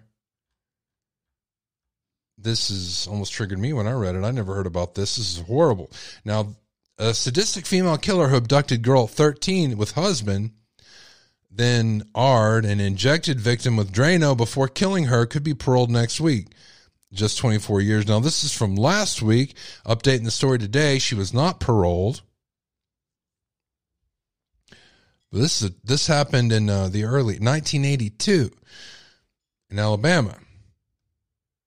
Now, officials are set to consider parole for a woman known as the Lady Sundown Killer, who was convicted of abducting, torturing, and murdering a 13-year-old girl alongside her husband in 82.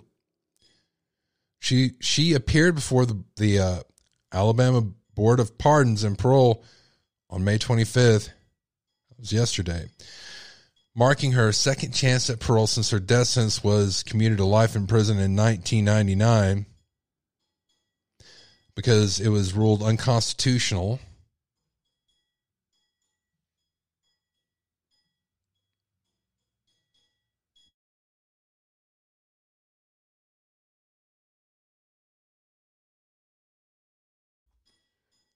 All right. Hold on a second, guys. I'll be right back.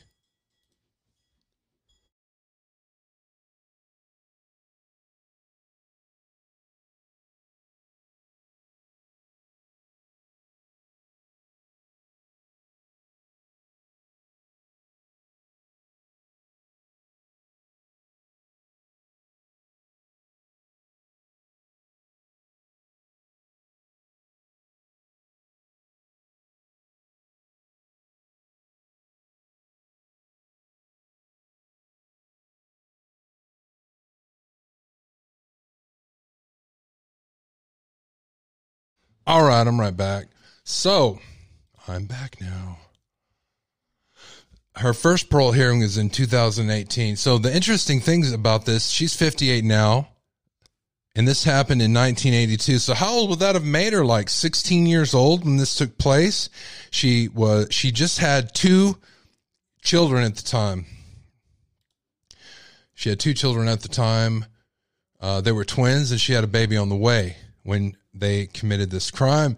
And what was the crime they committed that got her in jail, in prison? Here's a picture of them.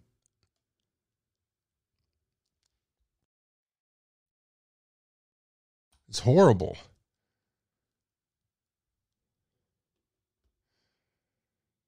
All right. So Alvin and Judith Neely are seen in an undated photo. The couple abducted, tortured, and murdered 2 female victims, all while they had 2-year-old twins at home. So this is what they did. And before the parole happened, so they committed a crime in Alabama, and they did it again to a different lady in Georgia. She had already pled guilty for both crimes, right? But she was serving life in Alabama. So the governor of Alabama said that if she is released in parole, that they're going to pick her right back up and they're going to take her to Georgia to serve life. She wasn't taken out.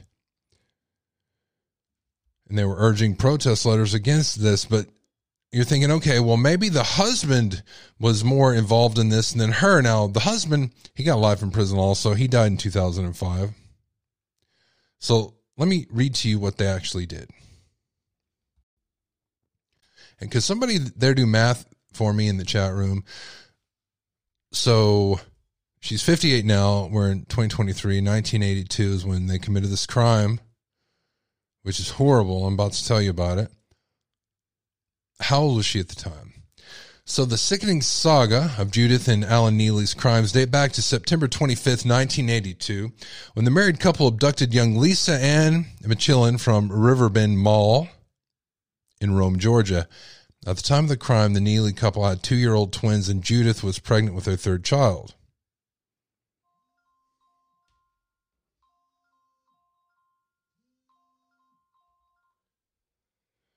Midnight Caller Line, this is Jerry. Who am I speaking with? Jerry, you speaking to John. Hey, John, what can I do for you? Well, I was just wondering if you got my 20 the other day. I've been in chat, but nobody's seeing me or nothing, you know. Oh, and, JB. I sent you 20 on your last show, and I never heard nothing, you know. So I said, man, I wonder if he got it, you know. I didn't get it. I didn't get it. Well, they got it. They took it off my thing, you know.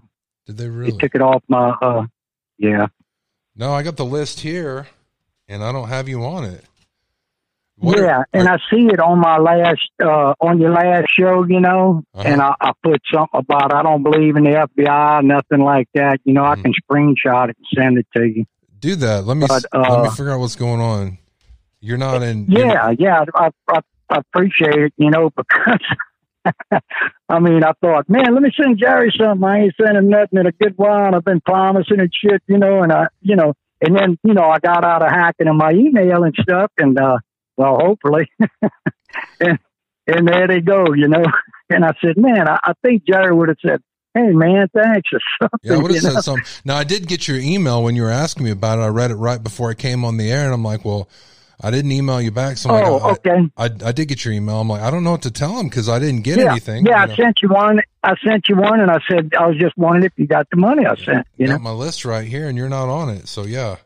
I was wondering. I haven't seen you in a while. Well, yeah, I'll send you a screenshot of it in your chat, and you know, since I can send you the email, and get your money, man, because. You know, I probably won't be able to get it anyway. You know? I'll see if I can figure out what's going on here. Okay. Are you showing up on other places on YouTube? Yeah, I am. But every now and then I got to reset my Play store, you know? Okay. Because they freeze the screen sometimes and they do stuff like that, you know? All right. Well, thanks for calling. Yeah. Matter of fact, that's a good thing. This is JB, guys. He's here all the time. If you guys are watching and you're having the same problem as him, let us know about it. We can see what's going on our end. Yeah, I've been in your chat saying, does anybody see me? Does anybody see me? And, you know, I must not be in the chat. This man's been here talking to himself in the chat room for months. How many people are you guys out having the problem? Let us know. We can fix it. All right. Appreciate you calling in. Let me know. Thank you. All right, thanks, Jack, because I enjoy your stuff, man. I mean, you know, you put out some good stuff, you know. I'll email you back if we figure out what's going on. Okay, thanks a lot. And if you get the money, just tell me, you know, because it's yours, you know. You know, it's not mine, you know. And I'm sorry. I'll send you that screenshot and stuff and the screenshots of me in chat just now. All right. I appreciate it. Thank you very much. Okay, bye-bye. Yeah, if you guys are having trouble in chat and you're like, why can't anybody see me anymore? What's going on? Let us know. We can fix it. So again, this is a picture of Judith Ann Neely, and this is from 1984 when she was in a prison in Alabama. There she is.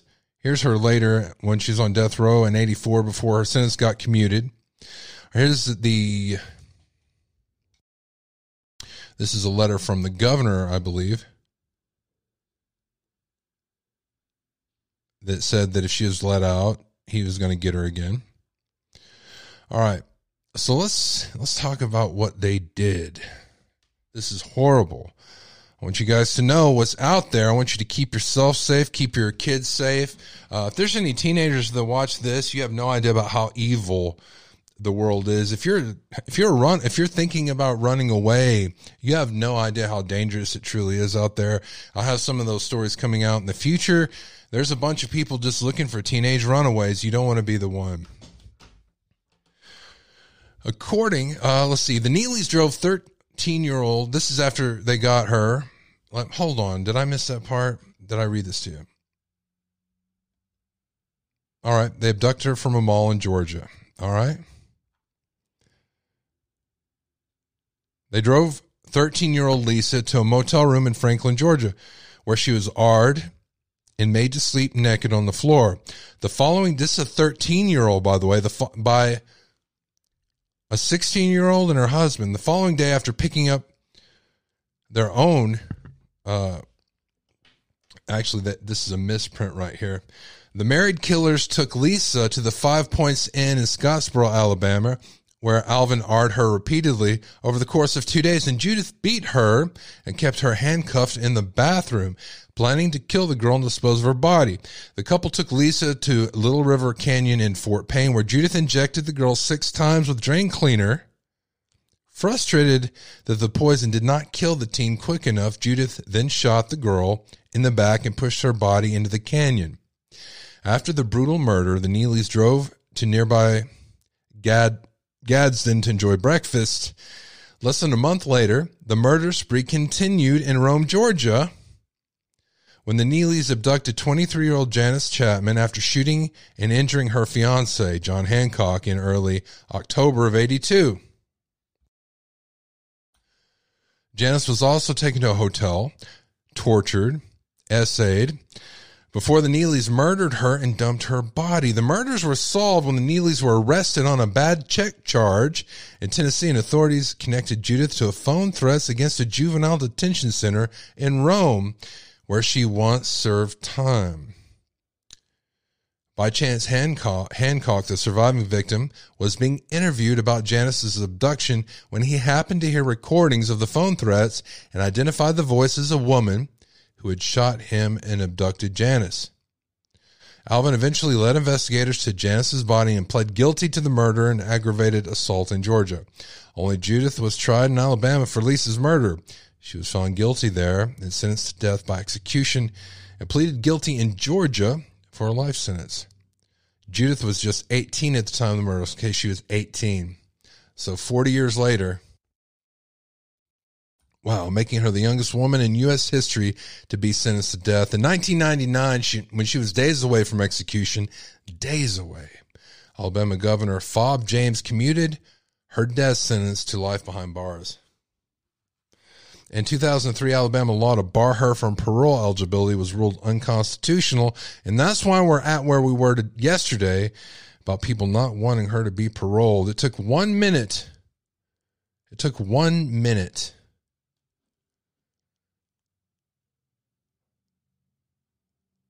Hold on a second.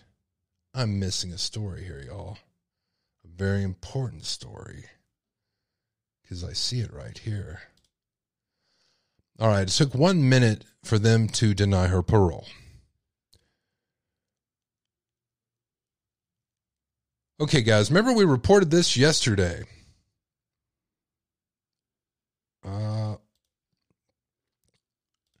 Remember, I did not read this anywhere else, I promise. It was just from my experience with spycraft in Washington, D.C.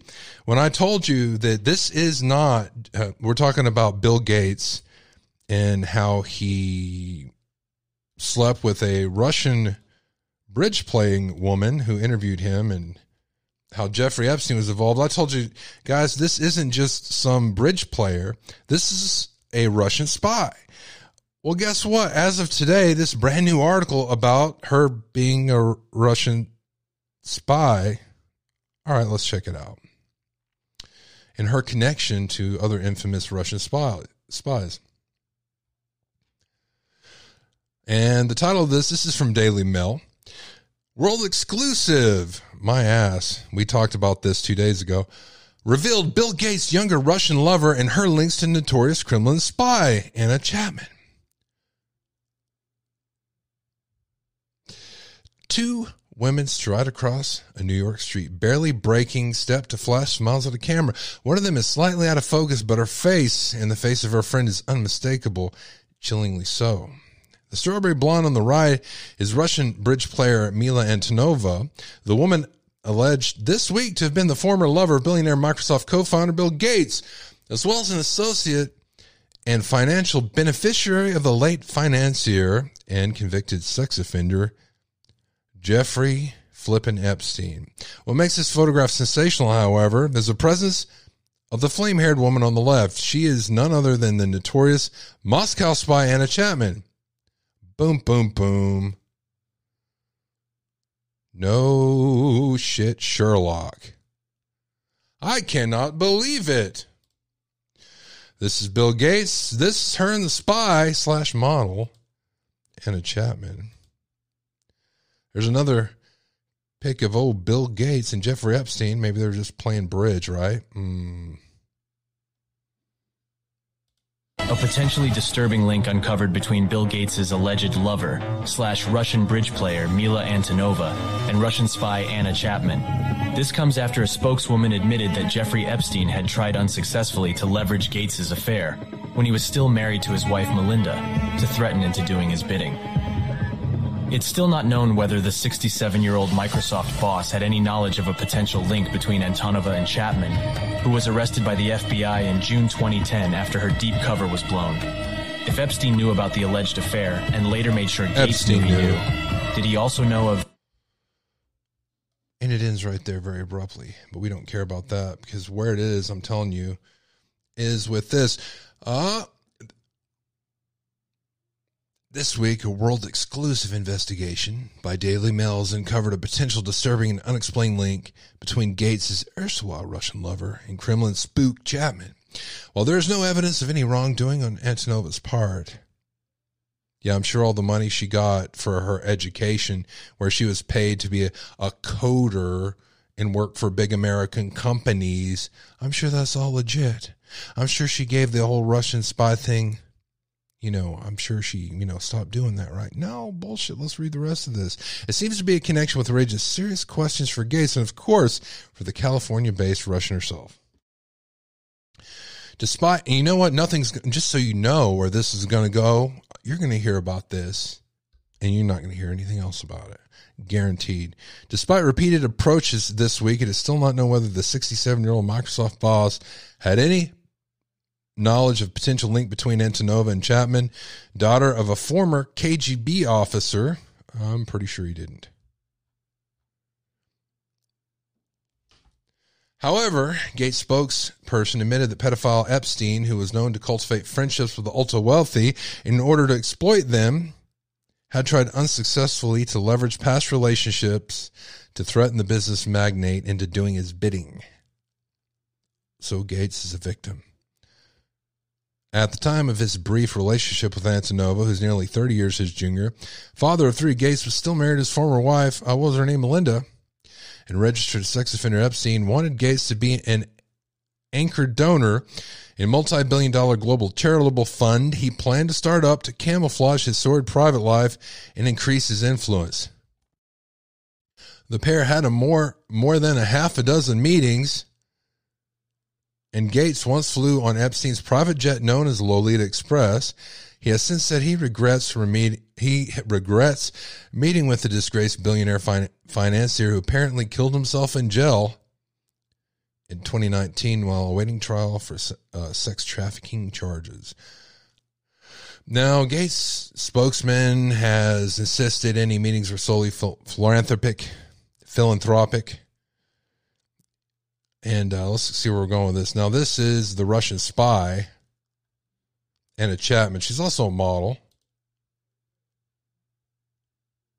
She likes to wear tight pants, just for fun. There's his ex-wife. There's him kissing some cards. There's her walking down the path. There's them smiling together. There's him smiling with her. There he is. He's in a sandwich of pedophiles. All right. But there's more about the spy connection right here. Chapman, now 41, was among a ring of Russian spies who all carried out long-term deep cover assignments across the U.S. No shit, like I was telling you about the dance instructors in Washington, D.C., Russia, you didn't think we know? We know. The FBI finally swooped on her and other Russians, SVR, formerly KGB intelligence agents, in 2010. After this photograph was taken in Manhattan, it captures a smug-looking Chapman gesturing with her hand towards the former Art Deco office block, stone throws away from Wall Street, where she kept a luxury apartment. Her arrest came less than a year after the then 53-year-old Gates had first met Antonova in the somewhat unlikely setting of the North American Bridge Club. Now, let me tell you how deep this goes, everybody. Again, we're streaming on our website, midnightrad.io. So if they take me off here, you'll know. So here's what these Russian spies do. Not only do they try to compromise rich people with influence, and the reason why they do that is because to get the information that they need for a country to progress, to get secrets that a different country would need, you don't need to go to a rich person or influential person. That's not why they do it. It's not like Bill Gates knows half of that damn stuff's going on in this country. But the reason why they do it is rich people don't talk about it. So those Russian dance instructors, they would compromise the family members, the wives in that case, of the senators who are working. So when it becomes known, and it will become known, they're all expecting to get caught. Then those dirty ass senators that are elected, who kiss your ass and tell you what you want to hear, whether you're a Republican or a Democrat, they bury it and you never know about it. You know now.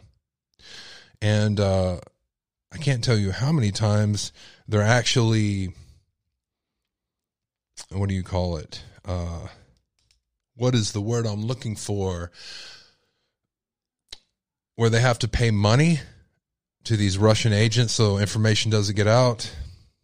They have to do that a lot, and they don't talk about it. And Epstein, I don't know who the hell he was an agent, but if you're taking money, hush money for something, then you're an agent of one of the alphabets, CIA or NSA or the KGB or the SVA or whatever the hell CVS they want to call themselves now. So, yeah, there's more going on here.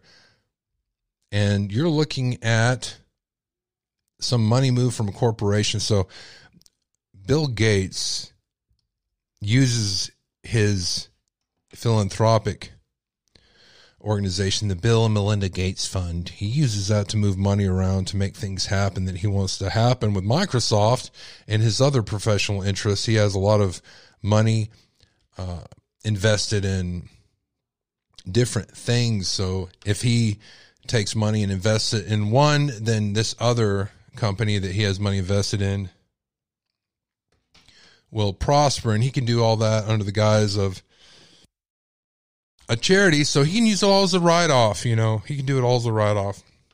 So we're talking about an intense amount of money here, and this man's protected. None of this is going to come out ever, and everything that you're hearing are just blatant outside rumors. So yeah, there you go. Now, it's not exactly known when the alleged affair between Gates and Antonova began, but in August 2009, just a few weeks after the Washington tournament held at the Marriott Wardman Park Hotel, she appeared to be in a happy frame of mind when she tweeted that she was going to bed and very excited about the future.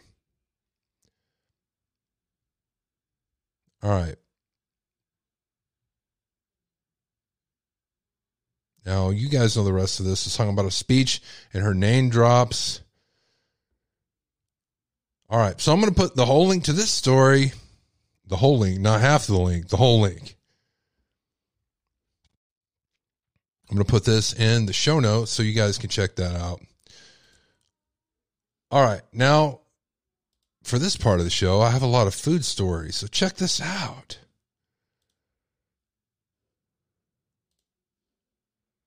Now, a woman is facing charges for breaking into a restaurant and using up $500 worth of food just to make a salad.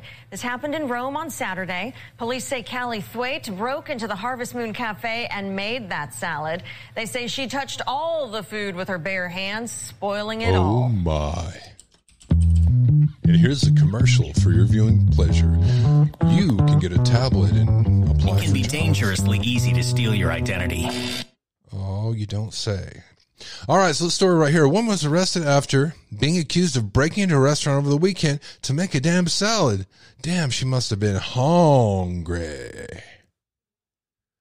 Officers said she touched several food items with her bare hands, rendering those ingredients no good. Officials said the total value of the food items was 500 big ones, everybody. $500. Authorities did not specify what ingredients she put in her salad. She was charged with theft by taking. I wonder if she tweeted and that's how they found her. Now, this is just a little snippet before we get to another food item coming up. A Texas woman calls 911 after killing husband with a hammer over divorce papers. A lot of these Texas stories come to me. Texas is almost the new Florida or Germany. And this happened on Wednesday. Mai Tran, that's her name, I swear, Mai Tran, 42, called 911 after she told dispatchers that she killed her husband.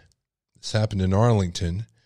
Officers responded and they found her outside sitting down. They found him inside a bedroom in the apartment with a hammer found near his corpse. He was pronounced dead at the scene.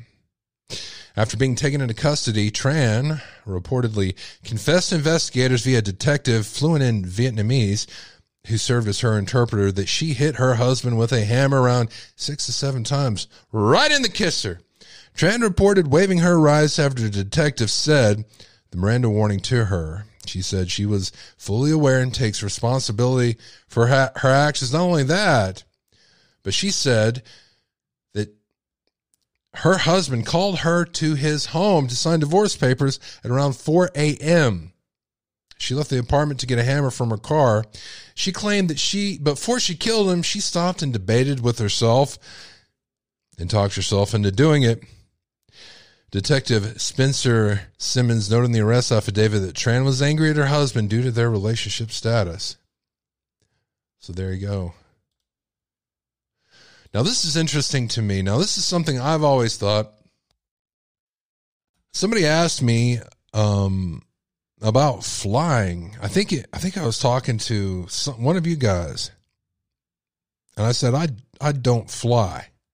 I don't fly. I don't do it. And I'm not afraid of flying at all.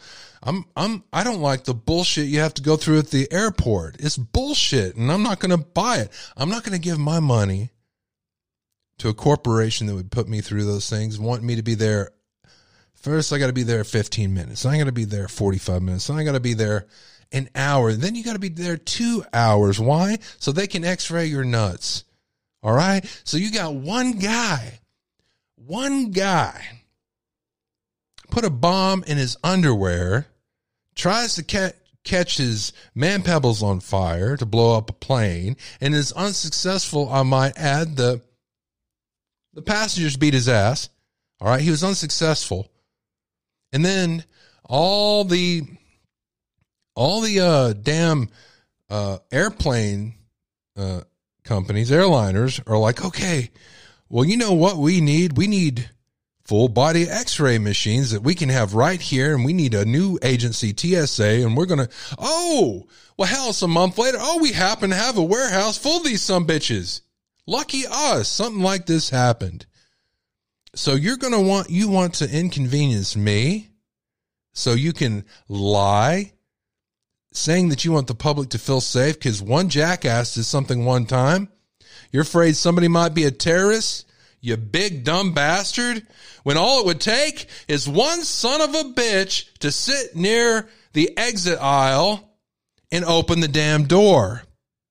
And I know that the exit door is always available to open because it has to be for an emergency measure. And that was tested today. In South Korea, a man opened the door. And here it is, exclusively on Midnight Radio. Yes, he opened it during flight.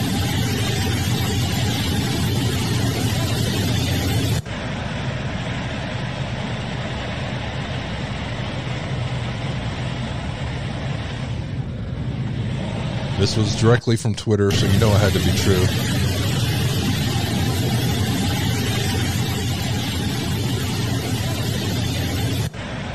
They're awful calm about it.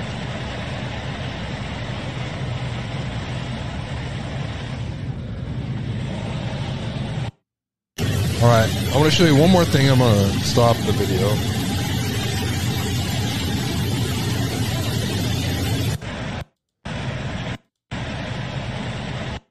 All right, right here, you can see green outside. See that? It shows you that they are not. See, you can see a horizon line. Maybe it could be a tree line. It could be grass, but you can tell that they're not very high. Lucky them.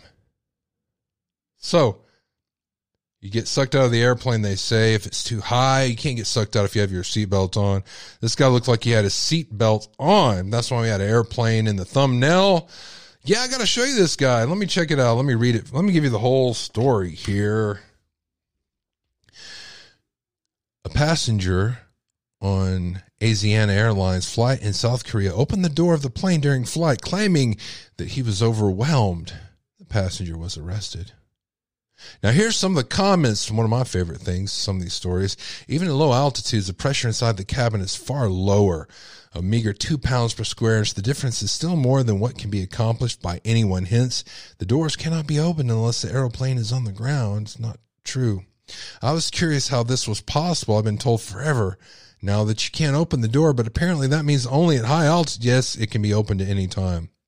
I was told this by a pilot. If you're a pilot, you can call in right now. The phone number is right up there, 325-261-0892, or you can email me, midnightrad.io101@gmail.com, midnightrad.io101@gmail.com.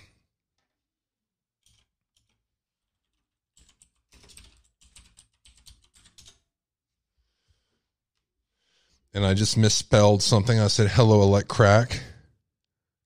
I did not mean to do that. All right, so our next story here is a little bit lighter, and I want to know how many of you people would eat this. It's more about food, right? All right, here we go. Let me see. I want you to get a big old view of this. No, not that commercial again. A Ramen shop wants to know it's offering noodles served with his dream ingredient. Wants you to know it's offering hooked down phonics. All right, come on, commercial. Okay. That's not an unrelated video, you bastards. A ramen shop wants to know if you would eat this damn thing it's having up. This is dream ingredient, a giant 14-legged deep-sea creature related to woodlice, or in Texas we call them roly-polies. Hello, look at this bad boy. Woo! He's staring at you. I saw him winking at you. Hello. Please don't eat me. Oh, ramen shop in Taiwan. I said Japan. Damn, I have to fix that. A ramen shop in Taiwan is offering a giant isopod as part of its new signature ramen dish. Damn it, I would have ate that. How many of you guys would eat that? Well, let me show you what it looks like first.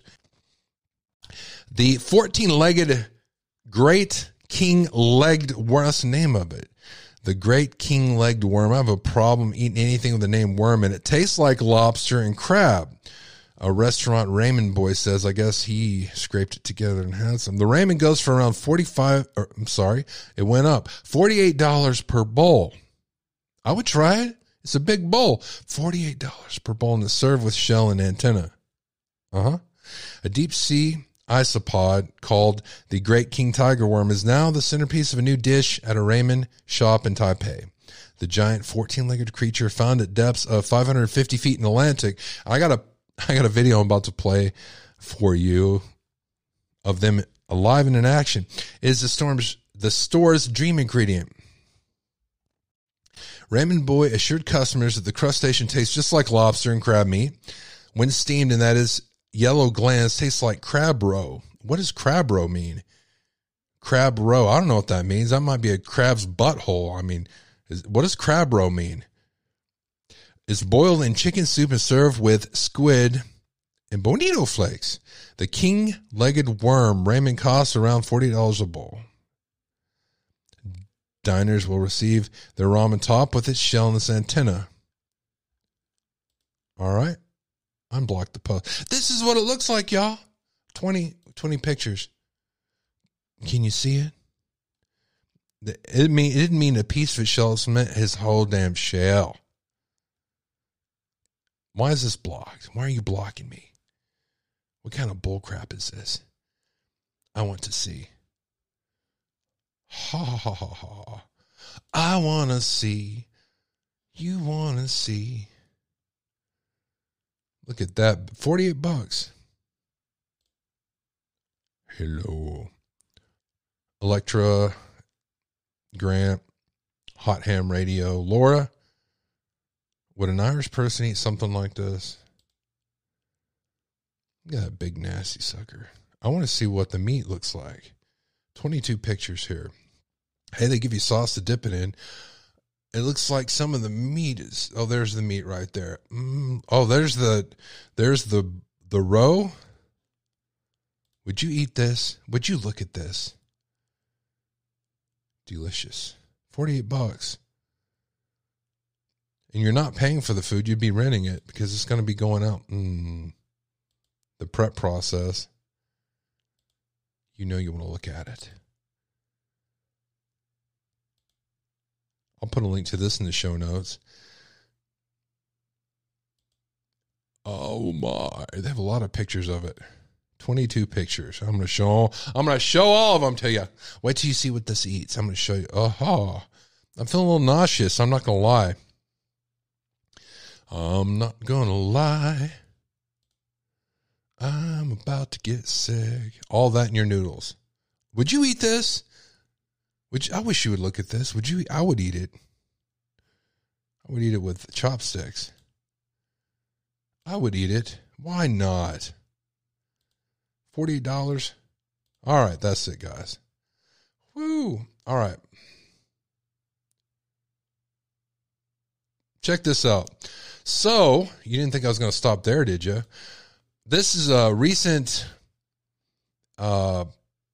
scientific study they were doing to see what the hell these things eat and why don't they have, there's no, amphibians, lizards type creatures. Man, my brain's not working right now, y'all. I need some more coffee, I'm telling you. That are in this certain part of the ocean. They wondered why, and they found out that the isopods were eating them. This is an alligator sitting on the bottom of the Gulf of Mexico right now, over 1 mile deep. It's being eaten by giant deep-sea isopods. Studying this alligator is helping us learn more about the invertebrates of ancient oceans and how carbon from land makes it into the deep ocean. The alligators in this study were donated to science by the state of Louisiana. They were humanely euthanized as part of an intense management program that has helped the American alligator bounce back from nearly going extinct. Man, this is a long video. Most of the earth is covered by oceans so deep that no... They're eating a freaking alligator. Check it out. Good Lord. Huh. Oh. What time is it? Oh, the show's over. Oh, my goodness. Are we out of time?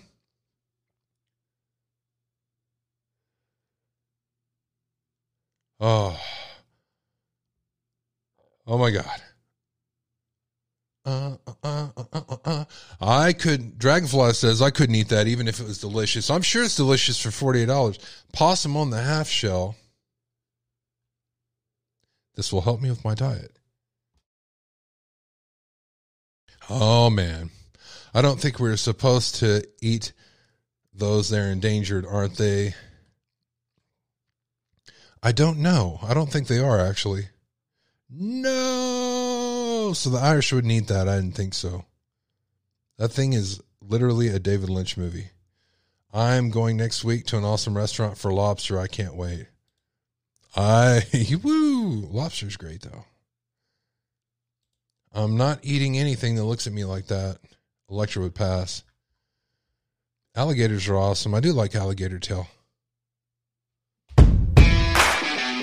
I'd like to thank you for tuning in and watching Midnight Radio. If you haven't yet, please subscribe. For God's sakes, please subscribe and hit that like button. I appreciate it very much. Thank you for going over these stories with me yet again. If you were, I don't know, if you think you're blocked and you're just in the chat room by yourself, you think there's something wrong happening, reach out to us. Email us at midnightrad.io101@gmail.com. Let us know, and we'll check it out, see what happened. Sometimes accidents happen, guys. Let us know. Phone number is 325-261-0892. You can reach out and touch someone during the week if you want to touch my voicemail. 325-261-0892, because when we're not live, that's where your message goes to. Thank you very much. If you'd like to become a producer on the show, it's any amount at all. Anything over $20 makes you an executive producer, and you get credit for it in the show. You can put that on your IMDb or anything else. We believe in value for value. I believe you guys are valuable. That's why I love doing this show. I like to get the input from you and talk to you about these issues that are going around in our world. And if you appreciate this show, then it's just natural to want to contribute. And you don't have to do that with money. You can do that in any way, whether it's a comment or emailing me the story. Any of these stories, which you can do at midnightrad.io101@gmail.com. Thank you guys very much. Until next time, all my best.